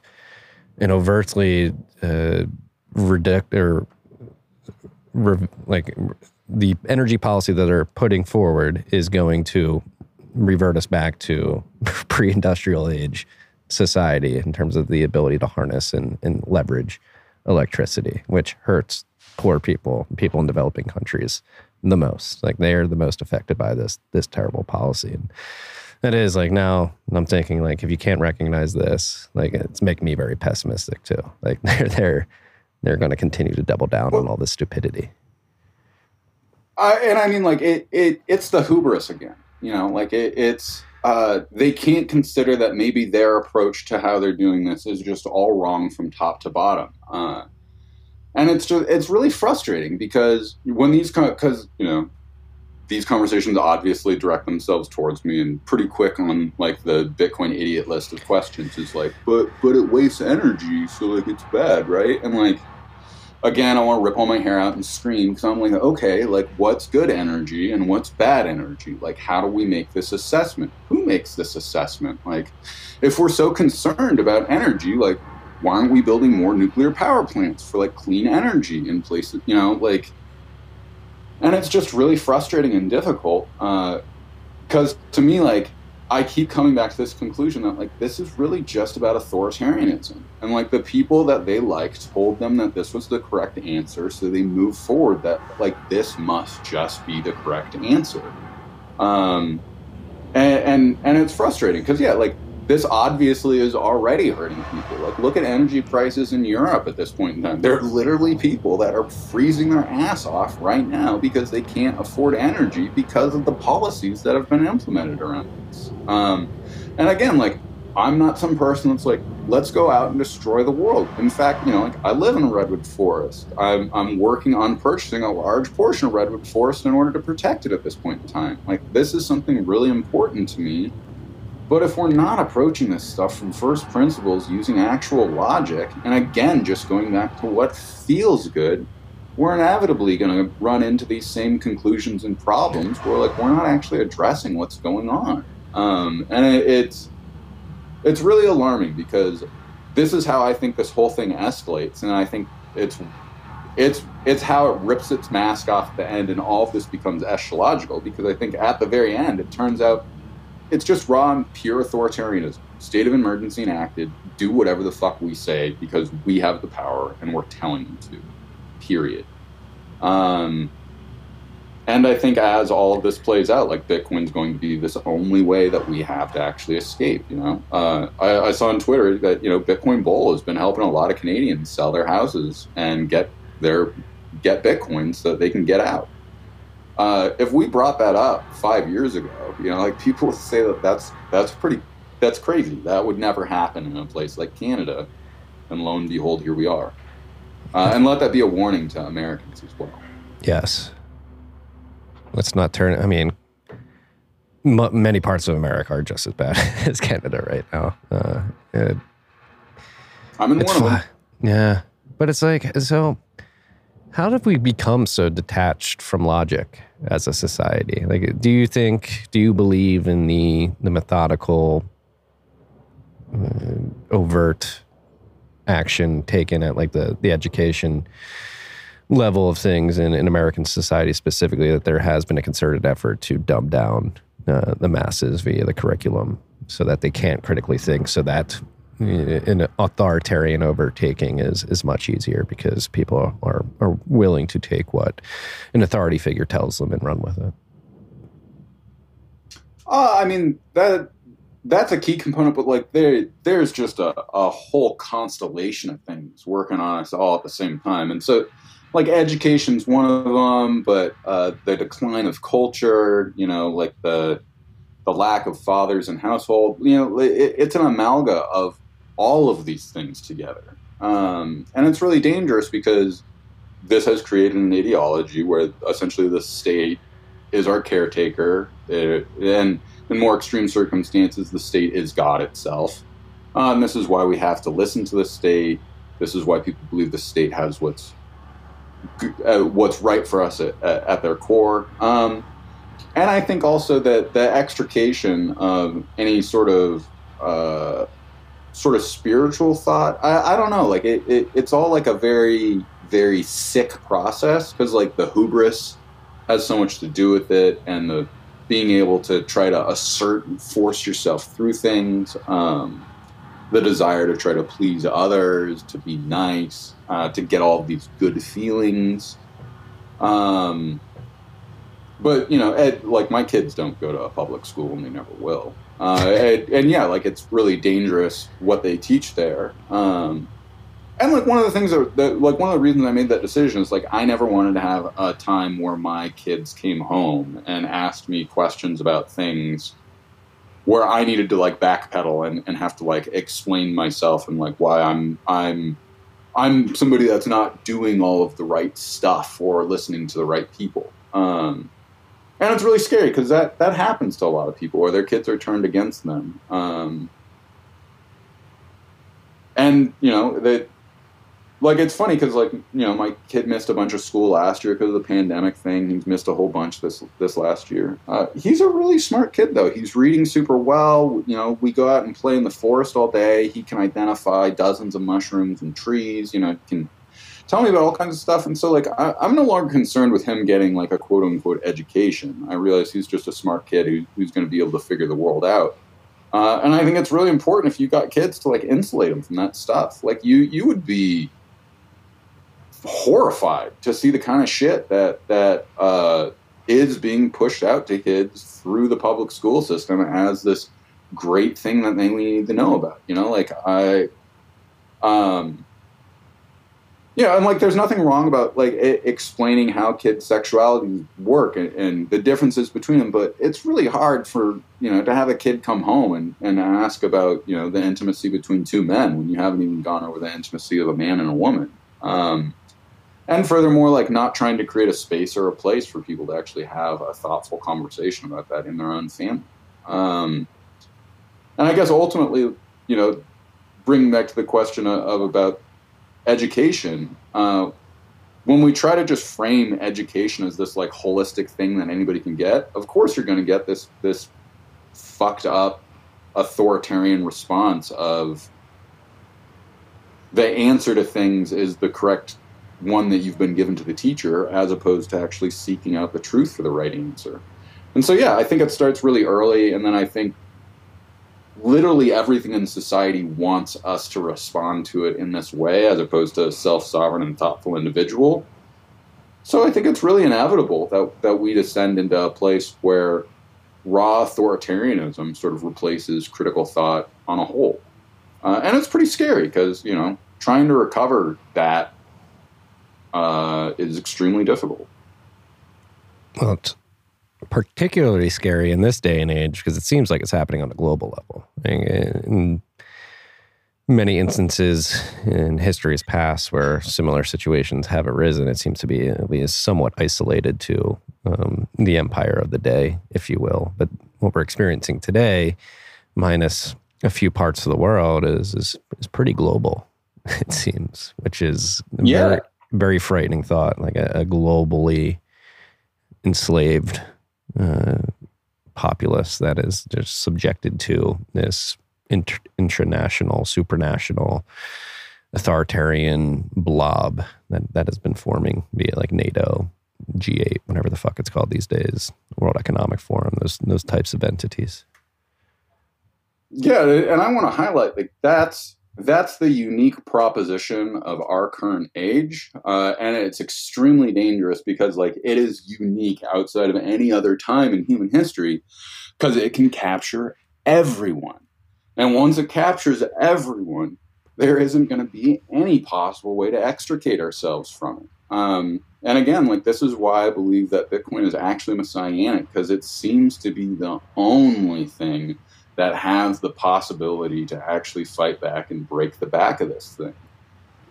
You know, and it's not just because it has only that potential, but as you and I have both experienced, the way that we reflect on it, the way it changes us, the way it makes us better people, and the way that it wants us to create community and build together and thrive together is, in my opinion, the much more important inflection on it.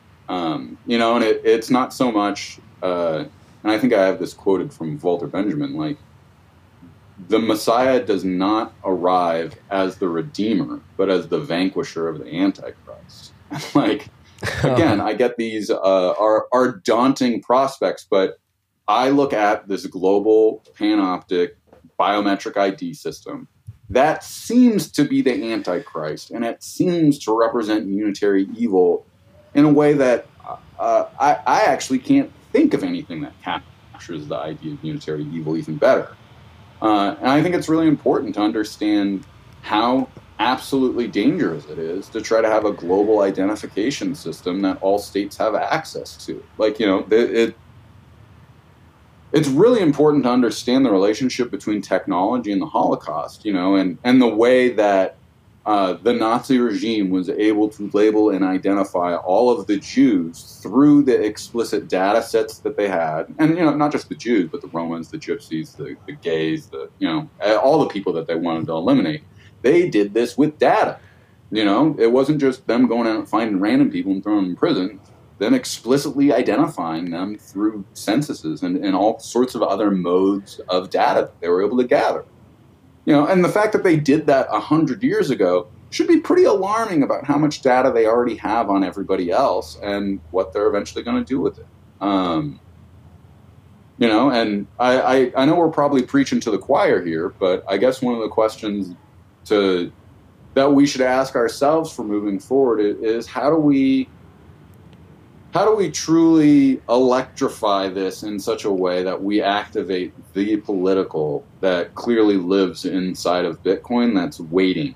And like, again, I'm not saying a political party, I'm not saying an electoral process, but this idea of a movement that's already started and really cultivating it so that we become a powerful force in the world and we can recognize other people that are participating in it, and we can continue to build on that together.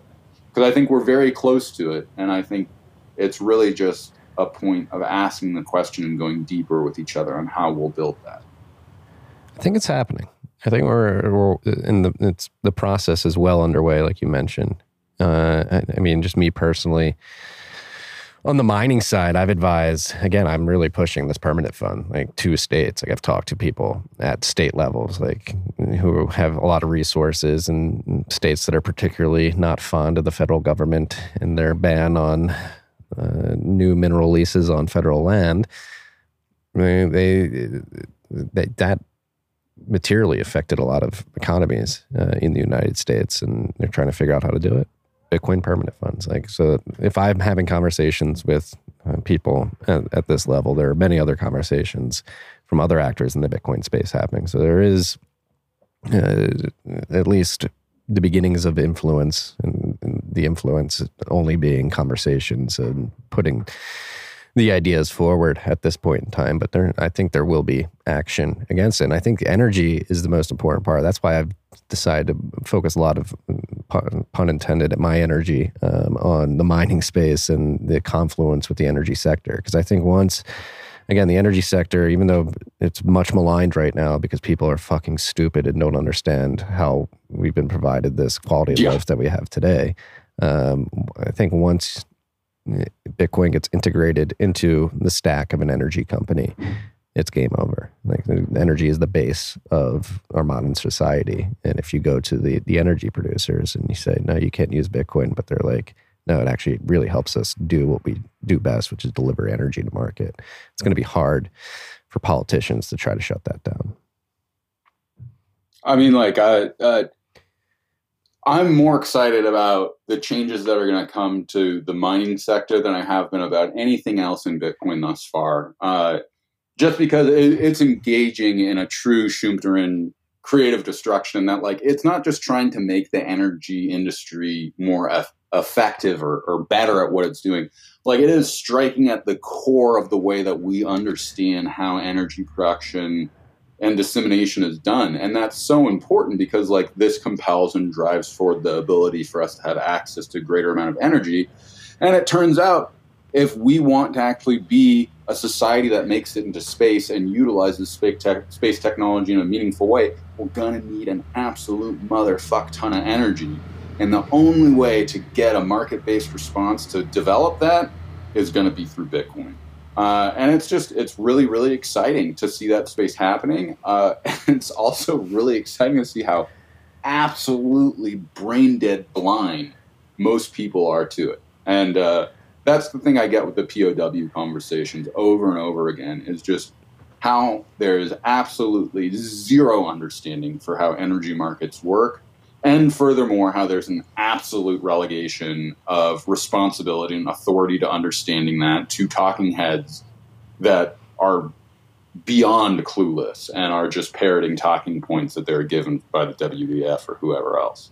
So I'm happy that you're spending your energy there and that more and more people are focused on it, because to me, like, this is where the Americanism of what Bitcoin can be comes into play as well, is states using it as ways to shore up their treasuries. There being competing laboratories of approaches to it. And ultimately, I hope that this can contribute to a Soviet-style dissolution of the United States at some point in time, where instead of us having a really nasty fucking civil war, we're able to just say, hey, you know what? It dissolves. The federal government is bankrupt. They're going to sell off all of their assets to the various states, and the states will make the decision about what they'll do moving forward. I'm very bullish on that. I mean, I think we're seeing the beginning process of that play out right now the last 2 years with the exodus out of California, New York, Illinois to Texas, Florida, Montana, Wyoming, wherever it may be. I think it's happening. And again, I hope it happens this way because that's the most peaceful revolution. And I sort of think, like, I'm bullish on that. Again, I'm optimistic today. I'm feeling optimistic. I'm just optimistic. Like, just look at the motherfuckers. Look at the people. Look at Klaus Schwab. Look at Biden. Look at Nancy Pelosi. Like, they're old and decrepit and dying. They're skeletons. It's like, like, they're going to die soon. And I don't see, like, outside of like Pete Buttigieg, we have Beto, AOC, obviously, like the Core 4 or whatever. There's like a few of them, and I don't see like a very galvanized upshoot political class that's going to be replacing these incumbent skeletons that are completely fucking up the world right now. Like, I think it dies with a dud. They just like, people are like, literally, we can't listen to you because you have dementia and you're not even making sense right now. And they're just like, go back to states' rights. It's funny. It's really funny that like this is how dislocated and wild that we've gotten. There's like an actual man with dementia, like running the United States. And like, there's all these other like 80-year-old geriatrics who are probably like secretly wearing diapers because they can't control their bowels anymore. And that like, they legitimately represent like, you know, more than 500,000 people for the most powerful country on the planet. Yeah, it's absolutely wild. And I really hope that that's true, but I'm afraid if we don't have some sort of a political response that like this shit can just pile on top of itself, because you know the zombies will be replaced by other zombies, and it scares me just because it's such bullshit conversation. In addition to, you know, I'm in California, yeah, everybody boo. It's you know, I live out in a very isolated place on the coast. I really love it here, and I keep looking down the barrel, being like, did I fuck up? Like, am I going to have to flee my state pretty soon here? And I don't know the answer to that. You know, like, this is my home. It's where I grew up. It's where I love. And I'm going to do everything I can to fight for it. But California has some pretty serious problems, and it keeps moving back into authoritarianism as a way to solve it. And it scares me, you know, because, like, I have businesses here. I like I said, I have my life here. I own my home here. Yeah, and I do think that I could totally see the state taking it away from me for any number of reasons and me needing to flee to Texas. And then I'm sure I'll show up and Taguma will laugh at me and be like, haha, I told you that you were going to come here anyways. So I hope that that's not true, but, you know, if it's how it has to play out, it does. But yeah, we're obviously winning, and like, we're getting powerful every day. You know, and people convert to us, and it's a one-way street, and they're never going to go back. And like you said, they're getting older, they're dying, you know, and like, yeah, like when we really zoom back out and look at all this on a 20-year time span, I mean, shit, man, like the fact that you built this show and that all this stuff has happened in, you know, the last 3-4 years.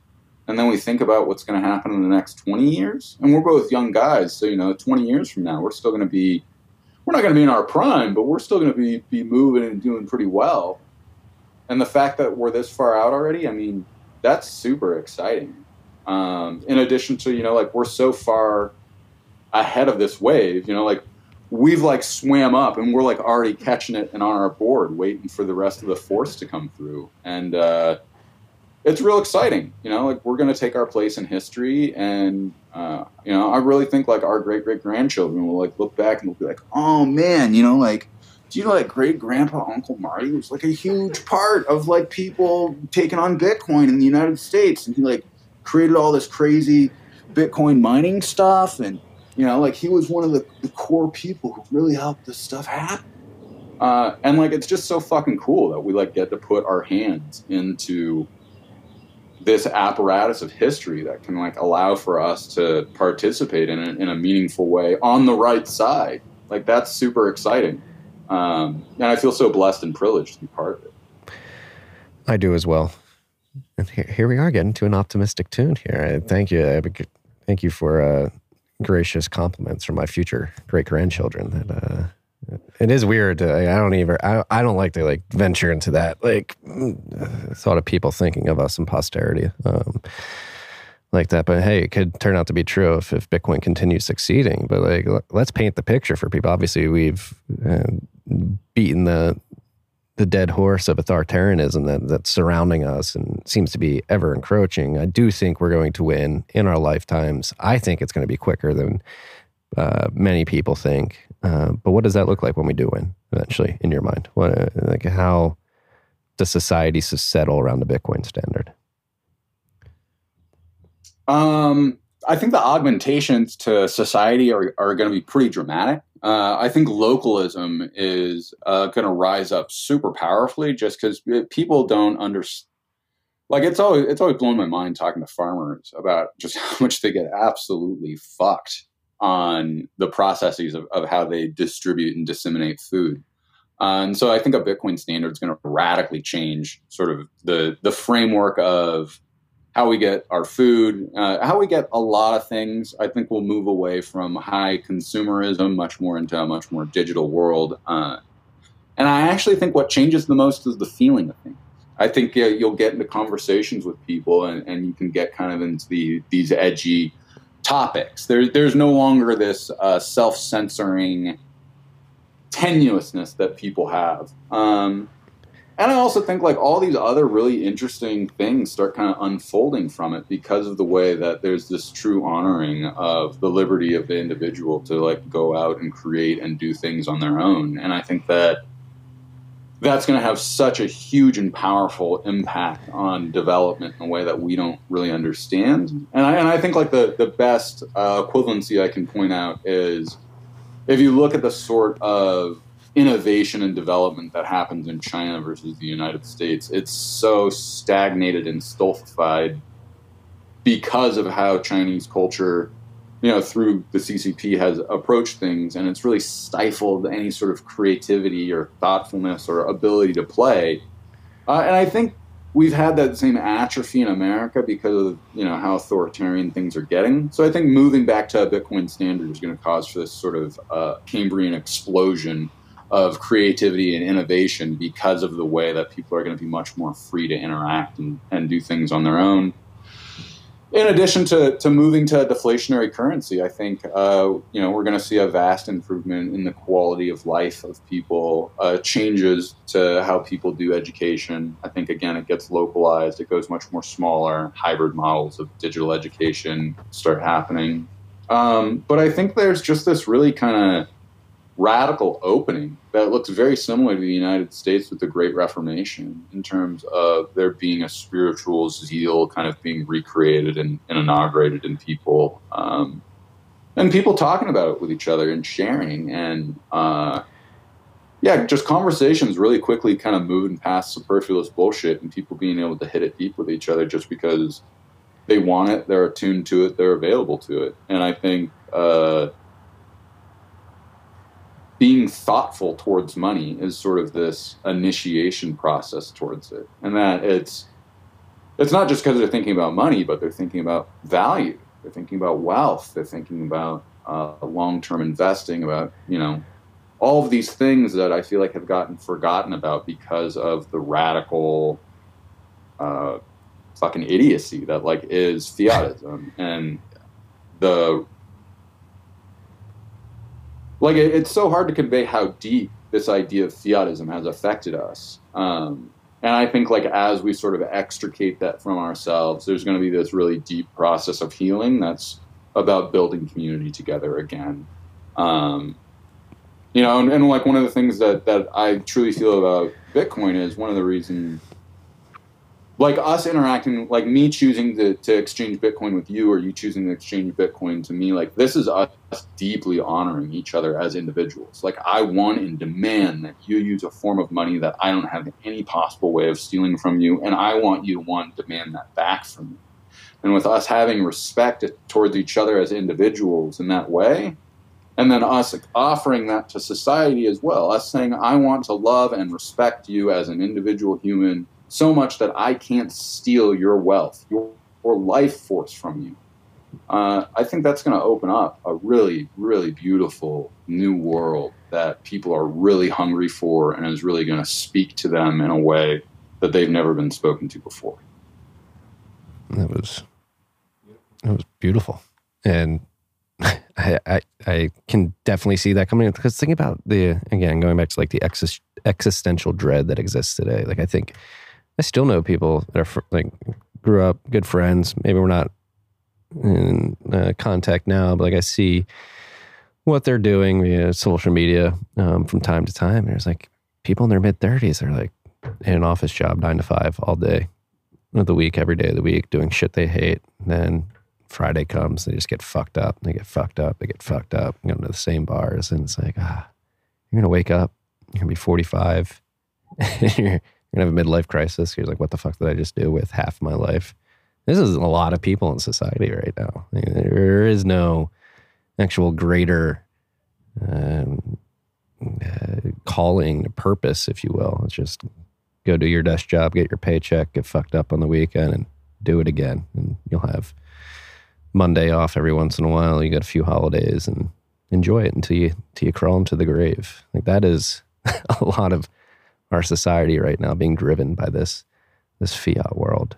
And like what profound suffering that is, right. to think about the possibility of what we can do. And, like, I speak to this also as an alcoholic as well. I thank God I got a handle on my problem, but like that is how I approached the world before Bitcoin, and luckily my sobriety came right around Bitcoin as well. But that's how I approached the world. Is I was suffering. I would get myself shithouse drunk, wake up the next day hungover as fuck, repair myself throughout the day, engage in the process again. Then I go back to my 9 to 5, and like, this is a slave's existence. This is what it is, and like, we look back in history and we go, oh, look at these fucking losers. They were slaves and they couldn't decide anything about their own lives. Yeah. And then like, we immediately turn to like, all right, off to work for like 9 to 5. And we're like, hey, Bobby, you like want to come on a vacation with us? We're all going up to the lake for a week. And oh no, I've got to work. I don't have any time off, but I'm free. And it's like, well, maybe we want to take some time to appraise that maybe you're not as free as you think you are. And to me, like, this is why this is all so important. It's like, the money part's cool, don't get me wrong, but like the freedom and human agency that, like, I so desperately want a world where that is given to people, and where people remember that you are a spirit of light and love, and that you have this profound power inside of you that you can create in the world if you ask yourself to do that. And, for me, part of taking on that risk of Bitcoin was making that affirmation of a statement of, I love you enough that I'm going to take a risk on this. Even though I don't know how any of this shit's going to work out, I trust the 21 million units is actually going to stay, and that the supply will be stable, and that this thing works as it has told me it is, because fiat is radically different from it.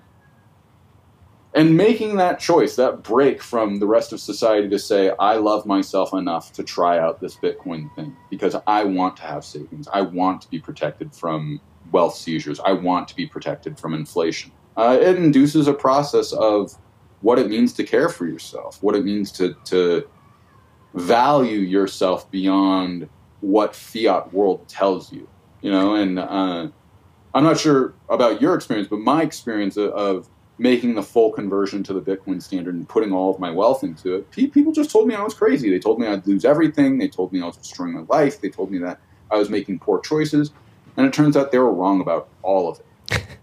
And yeah. I think it's really important that people get that these perspectives that were offered from people out in fiat world, that's their truths that aren't related over here, Well, their truths are full falsehoods, right? And my experience was very similar. I got yelled at. My in-laws for the longest time, I think, thought I was crazy and thought my wife was insane for marrying me. And they love me. I love them. But I do think they were like, what the hell is Marty doing with his life, his professional life specifically? But now they understand, all right, you have a respectable business that you've created, and our daughter's comfortable, and you're able to raise children, so we're okay with that. But going back to like, did they ever like acknowledge that for you though? Be no, like, hey, not overtly, but yeah. And I think there's less questions in the background these days. But the fiat life too, like in what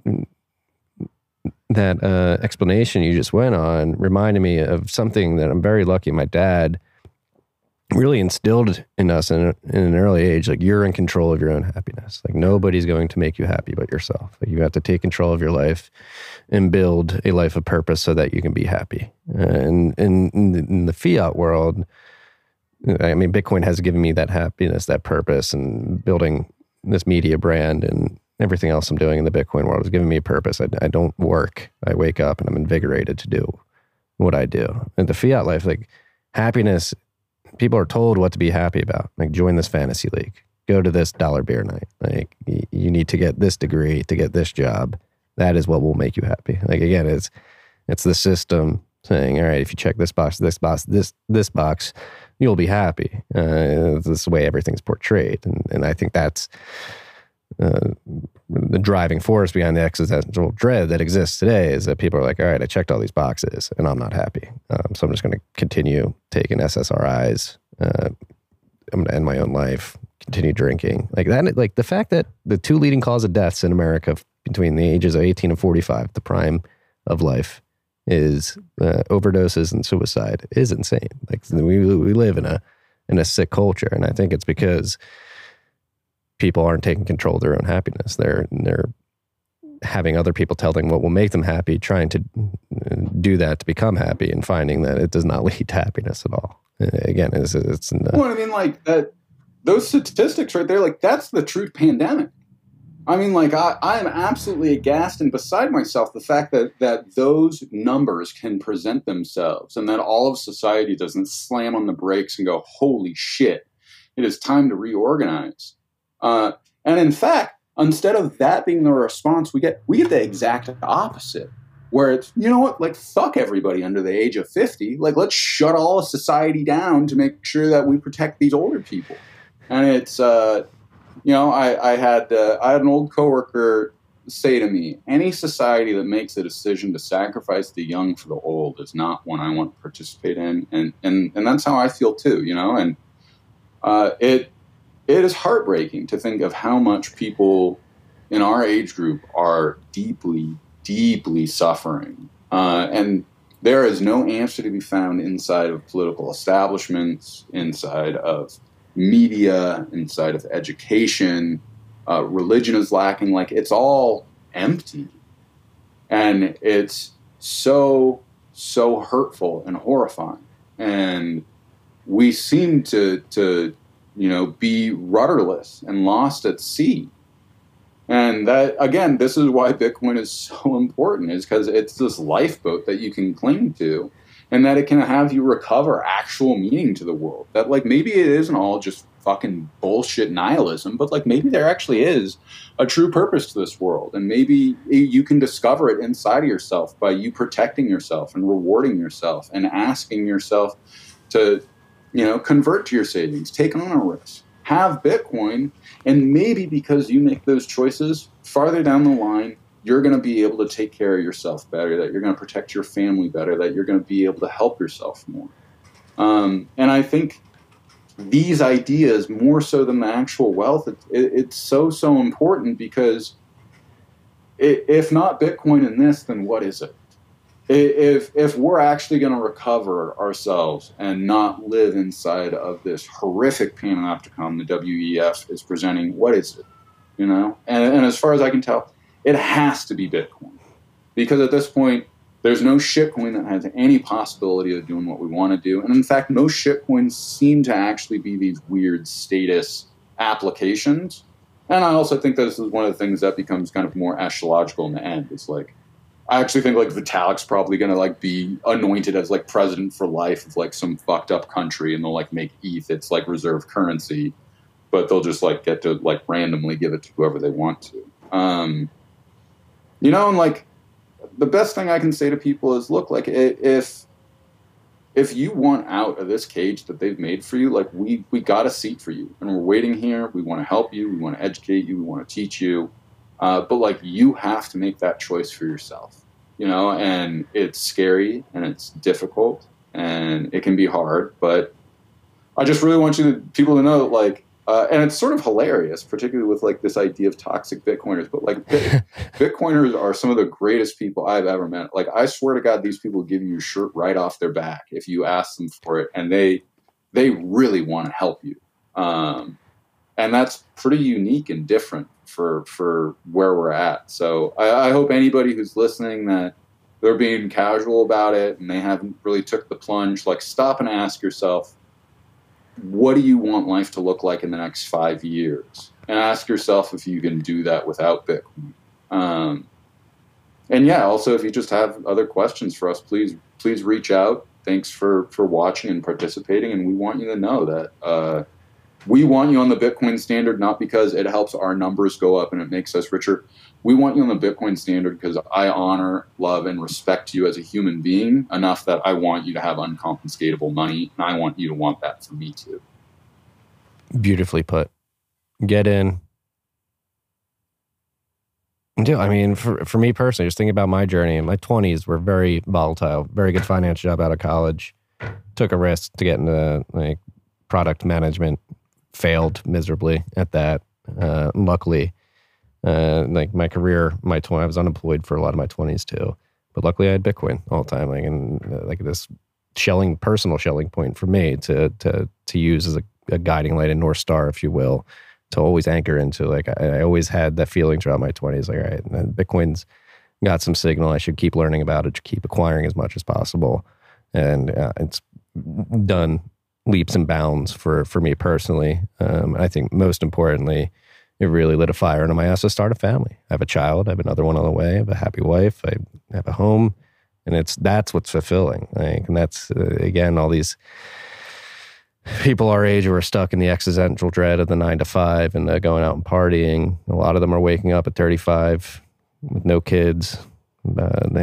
And they're like, what the fuck am I doing with my life? And nothing will expedite that process faster than focusing on accumulating Bitcoin so that you can accumulate capital to deploy in the future for your family. Well, and it's interesting that it had that effect on you because, you know, it is true self-ownership that has you look at your life in a responsibility, in a way of being truly responsible for it. And that's exactly what Bitcoin is. It is true self-ownership. You must take responsibility for your wealth and how it is protected in the world, because if you don't, it means somebody else is. Somebody that can hurt you, somebody that can take it from you, somebody that can not have your best ideas at heart. And in all honesty, like I really think what we've been talking about the whole time, Marty, is that this is about death. This is about, as human beings, we're going to die. And what do we want to do in order to make this life meaningful here? And how do we want to contribute to it in a meaningful way? Is it by following the fiat bullshit and the authoritarianism that they give us and having our self-ownership extricated from us and put inside of a system where we don't have control? Or is it asking for ourselves to be responsible for our own wealth and to take self-ownership not only of our wealth, but of our commonwealth, of the actual res publica, the public thing, our society and life? And I think that's truly what's happening with Bitcoin, is that we're not only taking responsibility for our own wealth, but the way that that inflects upon us to start taking responsibility for our life, and then how that eventually becomes taking responsibility for our society. Because the truth is that Bitcoiners must take responsibility for all of the shit that is happening in society, because there is no one else. We are the last option. A lot of work ahead of us, freaks. Eric, I can't believe it took us this long to get on a podcast together. It was a fucking incredible 2-hour conversation. I can't wait to do it again. If you ever come to Texas, please let me know. We'd love to meet up in person. Maybe do one of these in person. Absolutely. Thank you so much, Marty. I deeply appreciate your work, and you know, it's great to hear you wake up and it's not work for you. It's your purpose. And to me, like, this is the shit that I absolutely love about Bitcoin, is because, like, I don't think you ever had an idea in your life that this is what you would be doing in early 2022, and it probably excites the absolute hell out of you. And this is how it is for so many Bitcoiners that I know, is that as you go deeper and deeper down this rabbit hole, it starts to transform you. You start to get empowered by others. You start to be nourished by their content. You become more powerful. And so, like, I just really want to say I celebrate the work that you do, and I look forward to seeing you again in person and giving you a bear hug. And I'll probably be visiting Texas because I'll be terrified of how I'm going to get exploited by the state here in California. So I hope that's not true, and I hope that, you know, when I get my psychedelic compound, because, like, I'm trying to buy this 150 acres for people to come and be able to do psychedelics and have spiritual experiences. So